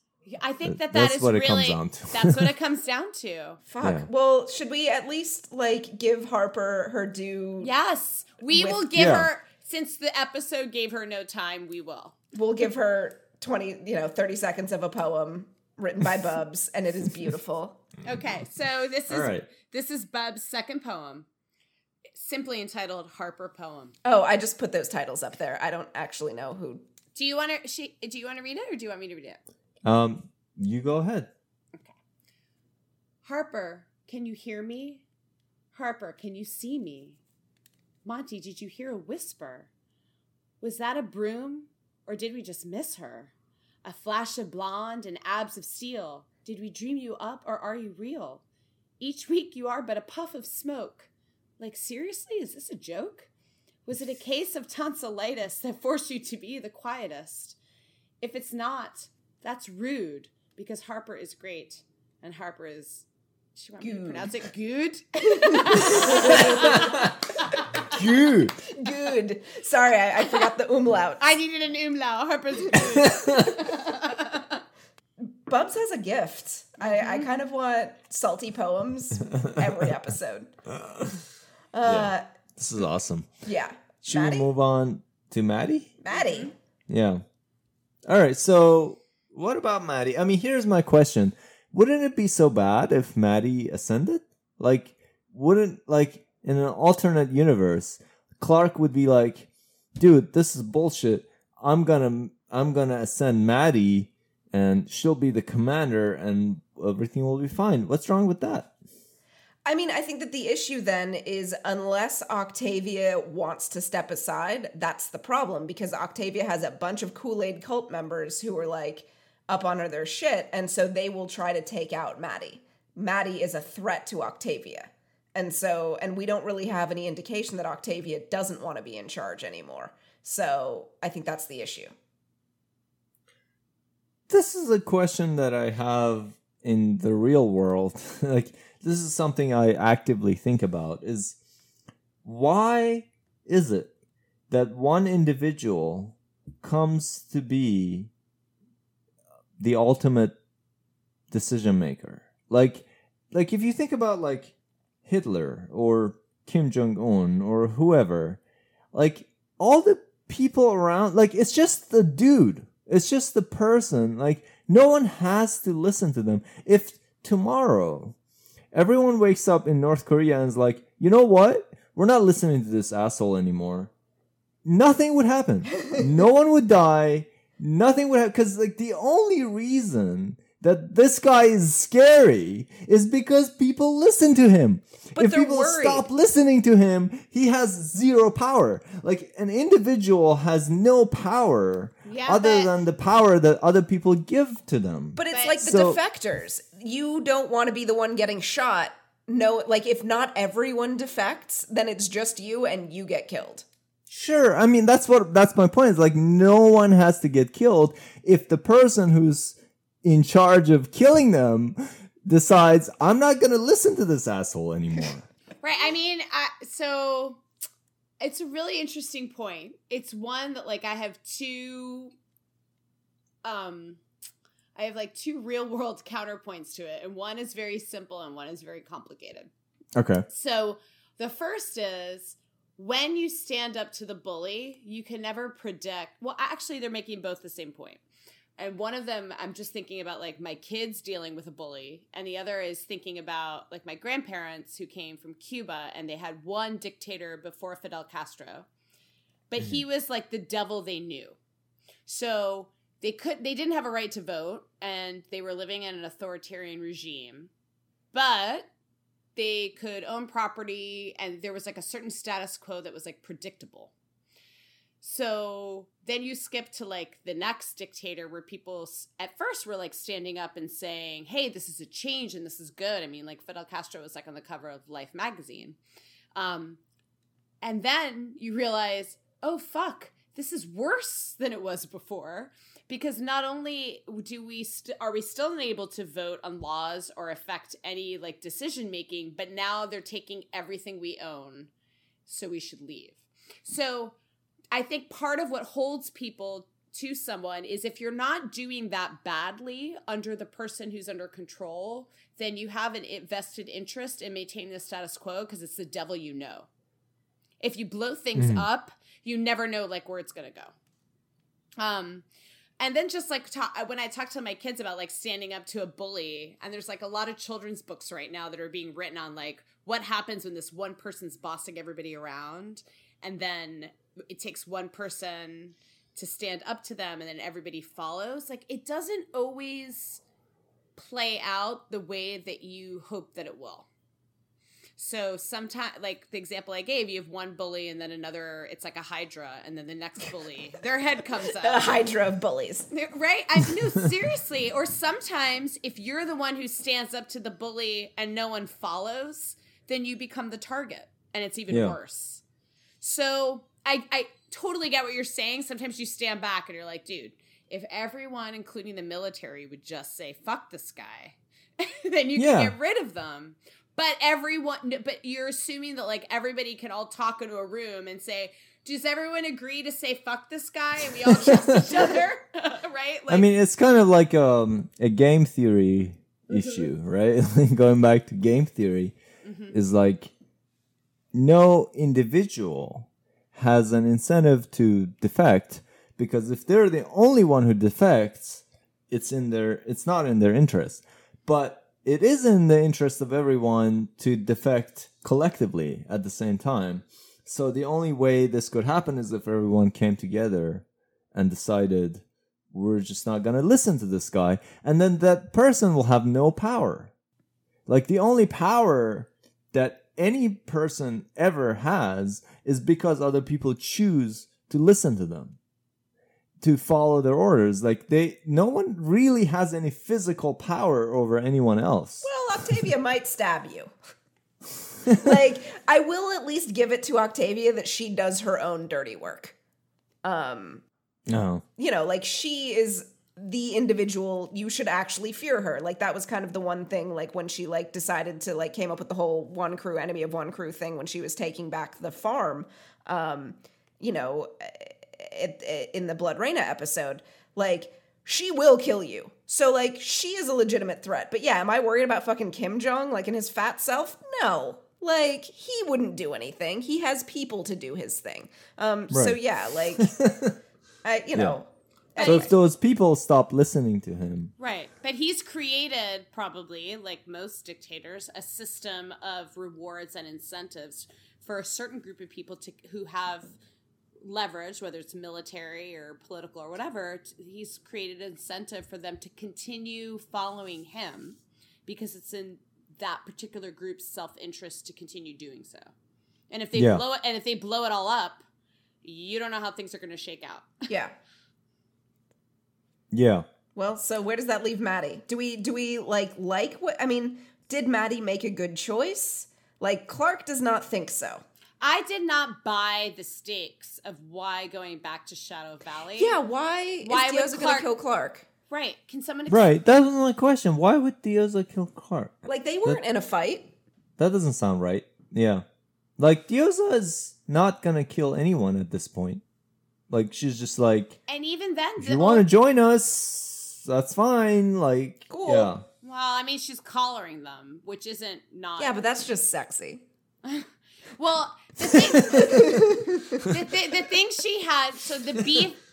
Yeah, there's some like undertones of like. S&M. There's a lot of bondage on this show where if you look for it, you're like, like S&M runs deep. I mean, that's why Echo and Bellamy face punching. They're like, hello. I have a fear boner now.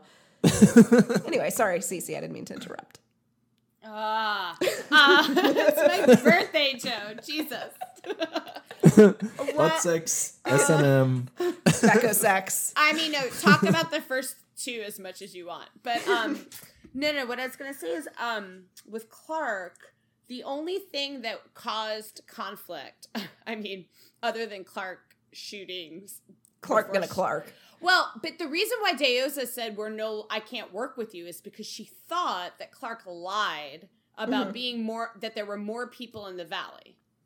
But surely, like, she has all the facts now. Now she has all the facts. So when Maddie was like, well, but you'll, like, that whole conversation that Clark will die, I was sort of like, well.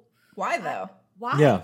That doesn't make sense. Because Clark knows the valley and Clark has medical skills. So why would Diyoza kill her? Right. Yeah, it just that didn't track for me. As far as Maddie joining Octavia, though, or rather joining one crew, do we trust Octavia? Do we trust Gaia?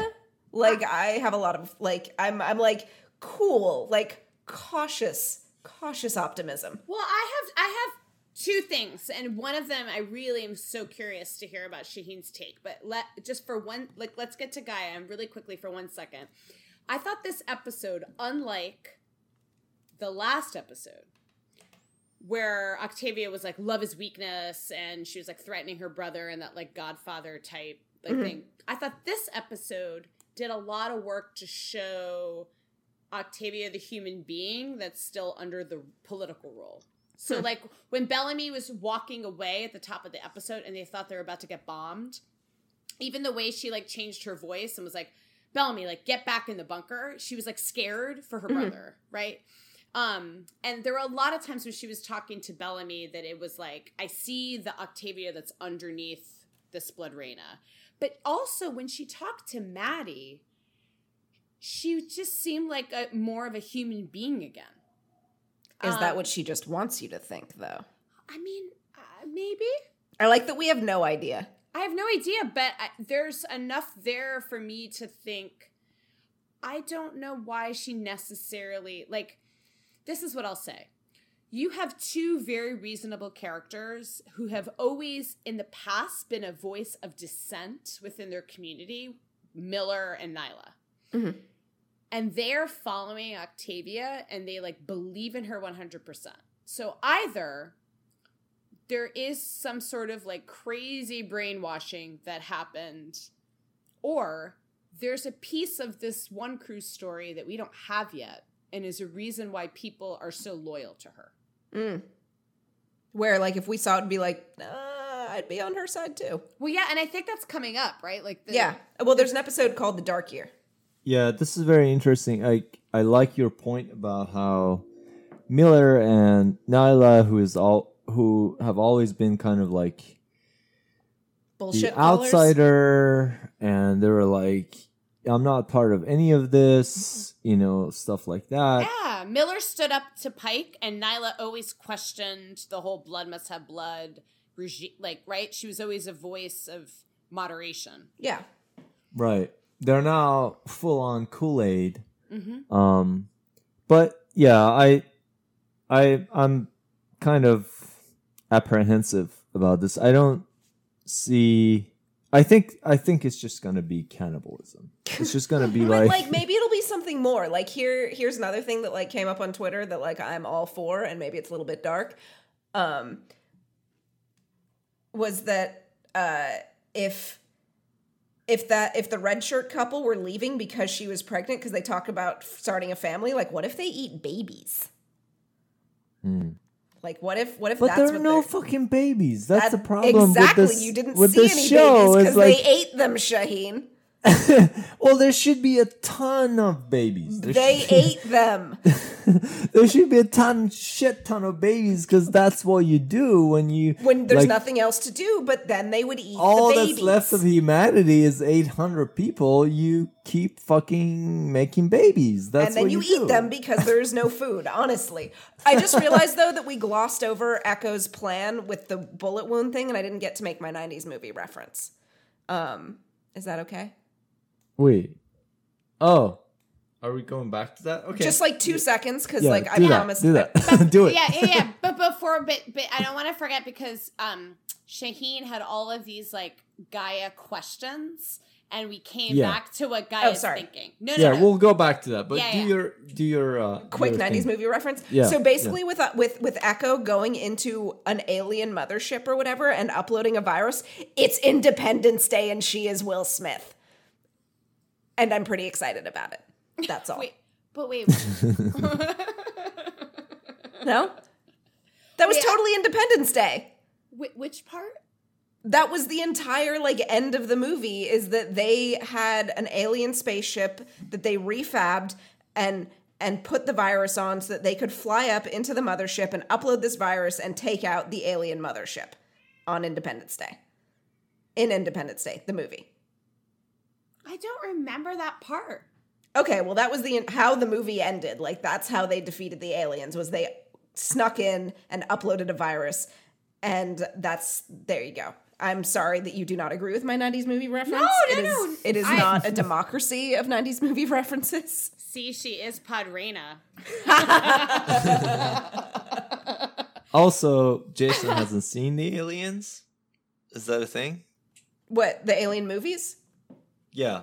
Oh, did they say that they haven't seen? The no, aliens? he always talks shit about not having seen Buffy, and everyone else rolls their eyes about that. Okay. But anyway, sorry, back to Gaia. I apologize. I just wanted to make sure that I wouldn't have, 5 Let's go angry back to Twitter Gaia. followers. So here's the thing about Gaia.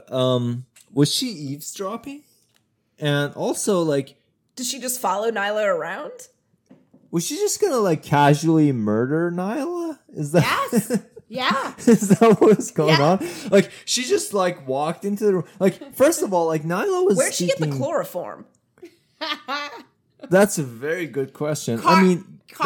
Actually, but like Nyla was speaking very quietly, and like, Right? She's not okay, a loud girl. so like, was Gaia listening? What the fuck happened? And like, she just came in. I think and I guess I assumed that Gaia was aware that Nyla was on that mission and followed her. And or Gaia has been keeping track of Maddie this whole time. Like maybe she just like lurks in the shadows of Maddie and then saw Nyla go in there and was like, oh no. But then so again, why would she have the knows chloroform already? that Nyla knows? But she already, Is that- why did she have the fucking chloroform? I have a lot of questions. I feel like this was But, a like- lot of hand wavy sloppiness in the writing. Yeah, I mean, okay, so there's a lot of questions about how like Gaia's entrance into that scene, but I still like this in the sense that like you can see how Gaia is kind of conflicted, or like because I found it kind of jarring when like in 502 Gaia went from I don't give a fuck about this guy. No, I don't give a fuck about Octavia. I believe in the commanders and in Nightblood and stuff. And at the end of the episode, she was like, "You're Blood Reina. You're gonna save us." And I found that kind of weird that like she would just like completely change her, like religious beliefs or whatever in one episode just because like Octavia was really good at killing people. But so this episode kind of adds more layers because we can see how Gaia is conflicted. She still believes in the old religion. She's grateful to Blood Reina. But yeah, so I like that theme, but I didn't really understand how did Gaia just barge into the tent and just like knock out Naya? Yeah, that was a little. We have a lot of questions. and not only that, but someone, I can't remember, and I apologize. Somebody that was super smart on Twitter made the point that Maddie appearing after a radiation event, having survived it from above, it mirrors the Becca Primeheta legend. And so it's like this totally can be practically explained. And yet from Gaia's perspective, her faith in that Becca story and what Becca brought to them, Maddie fits into that story framework perfectly. It's almost like you could say she's like the second coming of Becca in the way that she arrives at their people. Do you know what I mean? Like if you think back to that episode where we got the backstory for Becca, you had people that were like in Polis and in radiation suits, like hiding, and then Becca appears to them and able to survive in that radiation. And then that's how Maddie appears to them, like this person who like survived it. And I thought that was an interesting like parallel to like the faith origin story of what Gaia believes in. Does that make sense? Yes. Okay. Does she go somewhere? Yeah, that's very interesting. You have no idea what I just said because you walked away. How do you know that? Okay. Oh my god. No, I have Bluetooth headphones, so I hear everything you say. Hear everything all the time. Holy fuck. We've been doing this podcast a long time. How does that happen? So anything else about Gaia? I mean, we probably have like another Maddie 14 hours to talk about it, but no, I guess not. Oh, I did have one thing to say. It seemed like a totally rational decision on Maddie's part. And what I loved about it is that Maddie is like Clark from the past and that she's finding the third way. Right? And Clark is like, God damn it. Yeah, it's like this great callback. Clark is now the Abby. Mm-hmm. And Maddie is the one saying, well, you're saying that Octavia is a danger to us, but why can't we find a third way and figure out a way to work with her? Well, it's sort of funny. It totally calls back to that scene where Abby and Kane are talking about, Abby's like, they're being led by a child in reference to Lexa. And then Kane was like, hey, so are we with regards to Clark. And then, Octavia's younger than both of them and Maddie is even younger. And sort of they're forming this like creepy little alliance too. Right. And Maddie has sort of become the head of Clark crew in doing that. Mm-hmm. And Bellamy and Clark are totally on the sidelines. Yeah. Totally. They're like the number of reaction shots from Bellamy where he's just like, what the fuck? What the fuck? What the fuck? Is maybe one of my favorite things of this season. This show basically like broke down the leadership duo and has put them for now. I'm sure it's going to change, but put them for now on the sidelines.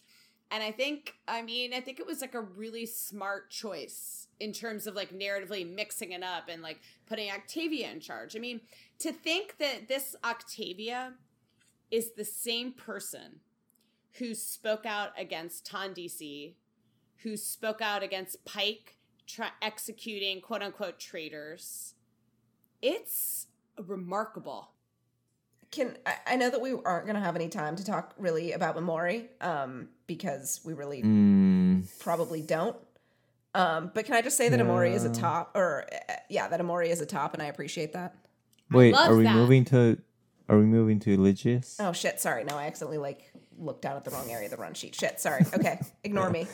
So, I mean, I forget if I asked this before, but what's wrong with Maddie ascending? Like, I would have thought in a different season, like in season 3, Clark would have been like, because you become a target if you're in charge like that. Well, I don't think. Wait a second. Clark doesn't want Octavia to know, at least as of this point. I don't think it's that Clark is yet in that mindset of, I don't want my child to have to bear the burden of leadership. I think Clark is worried that it puts a target on Maddie's back because Octavia's not going to let somebody else lead. But like if I think we don't know how many or what percentage of one crew are still believe but in it's the not old... a risk that Clark can take. I mean, she just watched Octavia in the last episode threaten her brother's life if he even disagreed with her. Like, she does not trust that bitch. Her child would upend Octavia's entire power structure. But that's the whole point, is if you don't trust Octavia, then this is not such a bad plan. Just like, if people are going to be loyal to Maddie just because she's Nightblood, that sounds like a great plan. Just like, overthrow Octavia. Except you still have a lot of people loyal to Octavia, and Octavia herself is a fucking threat. Like, it's not like Octavia is like some old, dying monarch who, you can expect to like maybe poison or something like that. Like, Octavia is a fucking threat without followers. Like, she is a fucking crazy ass capable fighter. And so she is a threat. Her Kool-Aid clan is a threat. And like, I'm surprised that we're getting to see that Gaia is still loyal to the Flame. And by the way, and Nyla said the time of the commander, she said it emphatically. Yeah. The time of the commanders is done. So there's certainly a faction that is like, we're not going to have another commander with the Flame. And that's what Maddie represents. Well, that's one of my issues, is like, it seems too convenient for the writers.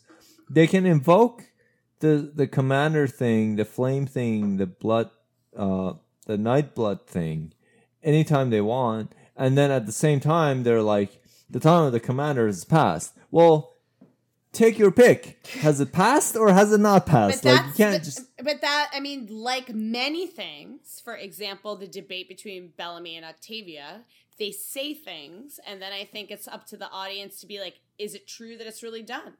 Because we have people that are still like Gaia that have, as soon as Maddie showed up, it like reinvigorated their old belief. So sometimes I think they say things and we're meant to react to them. That's interesting. So, like, not everything that just the characters say is gonna. It doesn't necessarily mean it's true. Right. So, when Nyla telling Clark the time of the commanders is done, number one tells you that Nyla is fully invested. Nyla knows that Maddie's a real Nightblood, and Nyla doesn't care, or Nyla is not interested in Maddie ascending. What Nyla is doing is reporting back to Octavia because it's a threat. So that tells you where Nyla stands politically. And it also tells you where, I assume, she represents a group of people that are not interested in revisiting the past. And then on the other hand, you have Gaia saying, I want her to ascend, and I this is how we're going to move forward. So you have different factions within one crew, the same way that you have different factions within, like, what's going over on Shadow Valley with Diyoza. So when they say the time of the commanders is done, I think the audience is meant to question, is that really true? Right. I mean, I like that we saw factions within one crew. I think that's really good. That goes back to what I was talking about last time about layering, right? So, it makes sense that some people within one crew would just be fed up with this shit, right? And the fact that they're representing that they're telling us, yeah, there is a faction who is fed up with Octavia, and Kane knows about that. I think that's really good. Yeah, so I guess there's we're meant to think that there's some people who would go along with Maddie being the commander because they still believe in the old religion, and then there are some people who would be loyal to Octavia, and Clark doesn't know what the distribution is going to be. I mean, the smart thing would be for Diyoza to get a hold of Maddie and Gaia and sort of be like, I have your commander, and try to split those people off, because I'm sure that there's still a fair number of grounders who have drank the Kool-Aid, but still, appreciate their traditions and stuff like that. Yeah. But we haven't seen, I mean, it's not clear to me whether it's public knowledge that Maddie is a true-born Nightblood. Yeah, and I don't know if it will be. I think that'll be interesting whether or not Octavia keeps that close to the vest or not, because she is a threat, I'm sure, if other people find out about it. Oh, did you yeah, I got excited for a second because I thought we were going to move on to McCreary, and I saw a really cool No, I mean, we probably should, because we have 1 minute before your hard stop. So yeah, I mean, I was totally elated with the memory thing. I was fed. I was happy. She's a top. Yeah. I appreciate that Amori's a top. I like their little plan, their little banter. We got some good, totally believable backstory reason why they broke up. You're like, yeah, people change. Amori finally had family. She was spreading her wings. That Murphy felt threatened and abandoned by it. Yeah. It's I love the Amori. I did too, but can we just say, and I say this and I mean, Murphy's one of my most favorite characters on the show.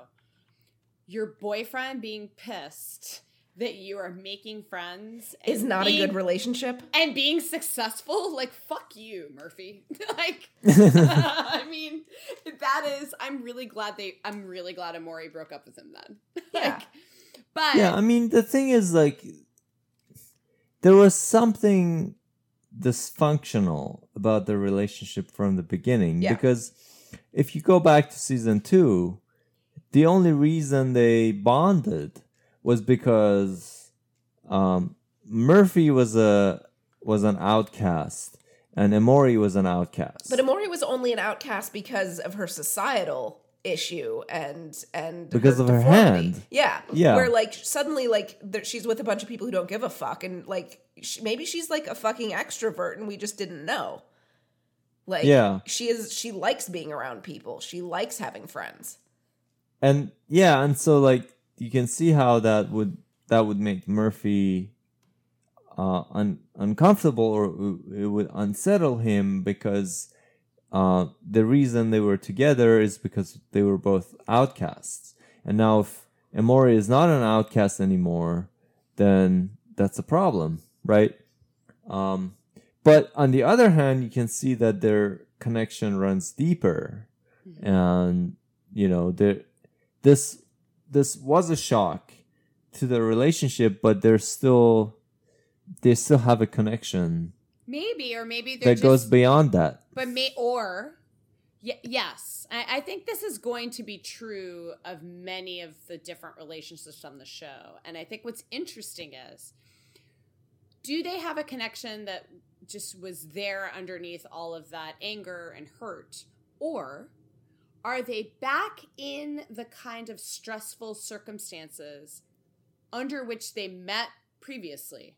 And that's why things are clicking again. They need the drama to feed the sexiness. Yeah, it makes me wonder. I mean, a lot of this episode made me wonder, would Bellamy and Clark be as close as they were on the ground if they had met on the Ark and not have the pressure of these dire circumstances breaking down all of those like barriers that would have been between them, like class-wise or whatever. So I think it's real, the structure of this season, it's really interesting because it's like they introduced us to characters, and very quickly we got to know them and who we think that they are, always under terrible circumstances.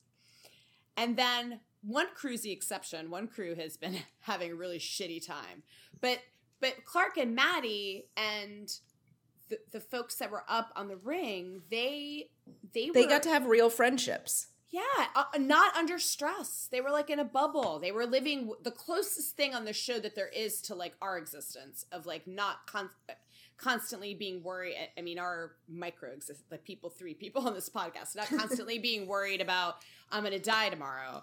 Although Shaheen's going to point out we should always be worried about that. For fuck's sake. but do you know what I mean? Like one crew is the only faction, and they're the only ones that had a constant existential threat that at least we as the audience, we understand. Maddie and Clark were like taking turns over like who's cleaning dishes tonight. You know, the ring is joking around about like the algae tastes bad. Yeah, shit wasn't that bad. Right. So yeah. I'm just curious, like, so are there relationships on the ring really run as deep? I mean, when you get into like who you really are, which is something that the show constantly circles around, are your relationships of the people that you're close to under one set of circumstances versus another, like, I just think that that's fascinating because now they're going to put all of those relationships over the time jump under stress.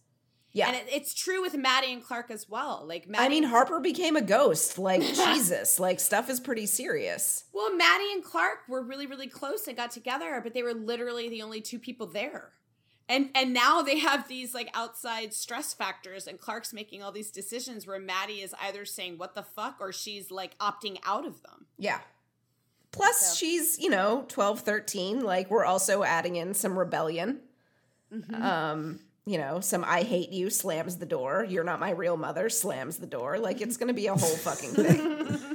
Some teenage angst. Inability to judge the consequences of your actions. Mm-hmm. Mm-hmm. Oh, can we talk about, are we delving in really quickly to, like, McCreary, Diyoza, Kane?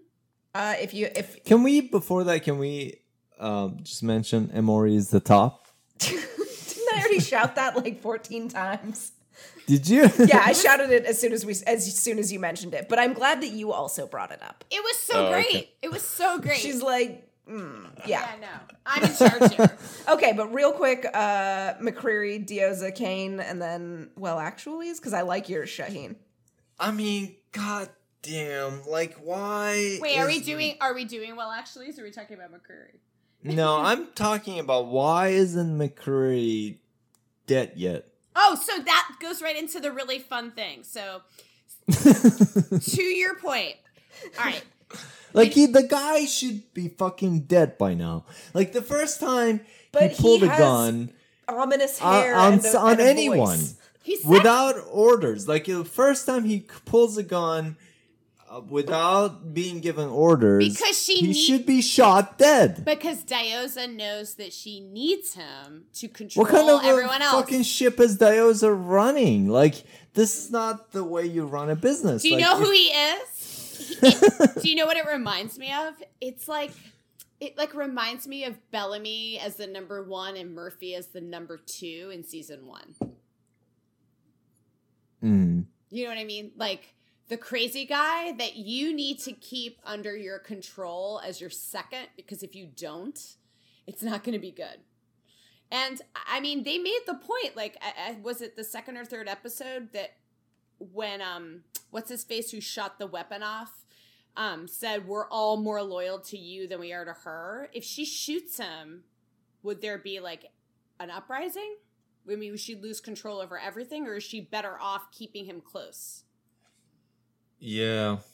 I don't know. I just don't like this. I don't feel like Diyoza is really in charge. I don't think she is. I think that's what that line where he's like, "You're the visionary," and she's like, "Yeah, it's the story of my life." I'm like, she's the visionary, and yet everyone around her, she can't tell who's loyal to her and who's not. Oh, so okay, but fun thing. Okay, fun thing. You know when he was playing poker? Oh, yes. So first of all, it was just really. I thought it was fun that these characters come from approximately closer to our era. That they're going to play poker? That they're playing card games. Did you notice sexy Ford in the background? What? So in the first... Yeah, I wasn't sure what that was about. So Ford was the one who looked the shaved head blonde I did notice with her. the eyes that Bellamy sort of left on the screen for a while when he was looking up the prisoners, and she actually made an entrance in the scene. I hope she gets a line. I hope that sexy Ford gets a sexy line at some point on the show. Sorry, I didn't mean to interrupt your card game. No, so I was curious about, because I saw this really great. So Selena Wilkin, the close-up on the hand of cards that McCreary was holding. Did you guys see her tweet on this? Yeah, the dead man's hand. Yeah, so I'm curious what you guys think about it. So, Shaheen, if you didn't see it, Selena wrote, fun fact, McCreary's poker hand is called a dead man's hand. A 2 pair of black aces and eights. It got its name because Wild West gunman Wild Bill Hickok was reportedly holding these cards when he was murdered. Which is as always, can we just give props? The props department. Prop crew. Yeah. It's just the best. That cannot be a coincidence. No. Coincidence. No. No, that's he's dead. He's dying this season. The camera lingered on it. I was staring at it being what am I supposed to get from this? I don't get it. Anyway, I didn't know if you guys knew anything else about that or how. That's incredible. Yeah. Fun little thing. Fun little thing. Yeah. I mean, he should be dead by now. Yeah. The guy he's got to go. He's too interesting. We're going to kill him eventually. Don't worry, Shaheen. He's not interesting though. He's not even layered. It's not even as layered as Cage fucking Wallace. Cage Wallace had more layers than. Well, he's about to get really fucking interesting because he's going to be hanging out. He's with going Murphy. to be Maury's hostage. Yeah. Which I love that they are yeah, never mind sex. We got a hostage now. They were both so turned on. I know. Great. Bitch, me too. Speaking of turned on, Shaheen, you're well actually? Oh. You're pushing segues into this. Yeah, so I got to go. So yeah, I mean that's one fucking unhygienic oath ritual. I get that this was the grounder ritual. Clark and Naya had a similar blood oath ritual. Roan and Clark did in the cave last season. You know my feelings. Yeah, but on people. that's one fucking unhygienic ritual. I'm betting everyone in the bunker has STDs. Well, yeah, 'cause they're fucking too and eating babies. But yes. Yeah, I hope that's the reveal. The reveal Everyone is just that has horrible syphilis. yeah, everyone has syphilis. That's the reveal. You thought it was cannibalism? No, syphilis. Right. Well, I mean, honestly, it has wasn't that why King George III was crazy? It's because he had syphilis. Yeah, Octavia's got raging syphilis. Kara, syphilis. Nyla, syphilis. Miller, Nietzsche had syphilis. see? Yeah. Syphilis. What is your actually, Joe? Oh, mine was the fruits and veggies. The assortment. Oh, right. Yeah, You already did that. Yeah, we already did Yeah. that. What about you, Cece? I think we the Becco sex. that was your well, actually.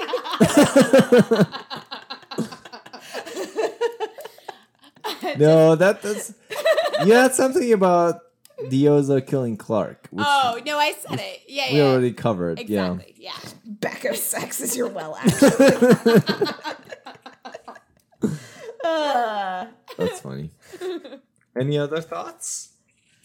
I was curious what you guys thought. There's a lot of probably more about Bellamy than Clark, but there was a lot of discussion after this episode about how much their characters have changed and what you think about that. So I was just curious what you guys thought. I mean, we talked a little bit about how much Clark is standing kind of outside. Back. Right. Yeah. She's observing a lot and she's not inserting herself.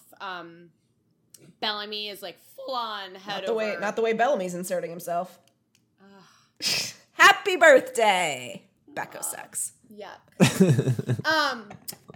But anyway, so what do you guys think in terms of? I mean, I assume that where they're at right now is very purposeful because that's going to get broken down and change. Yeah. But I know that, like, I thought I remember previously, Shaheen, you talking about. Maybe it was the last episode when Bellamy was talking about the way he was evaluating a situation. You're like, why should we conclude that he's leading with his head or something like that? So I didn't know if you guys had thoughts about their character arcs so far. Sorry, I didn't get the last thing you said.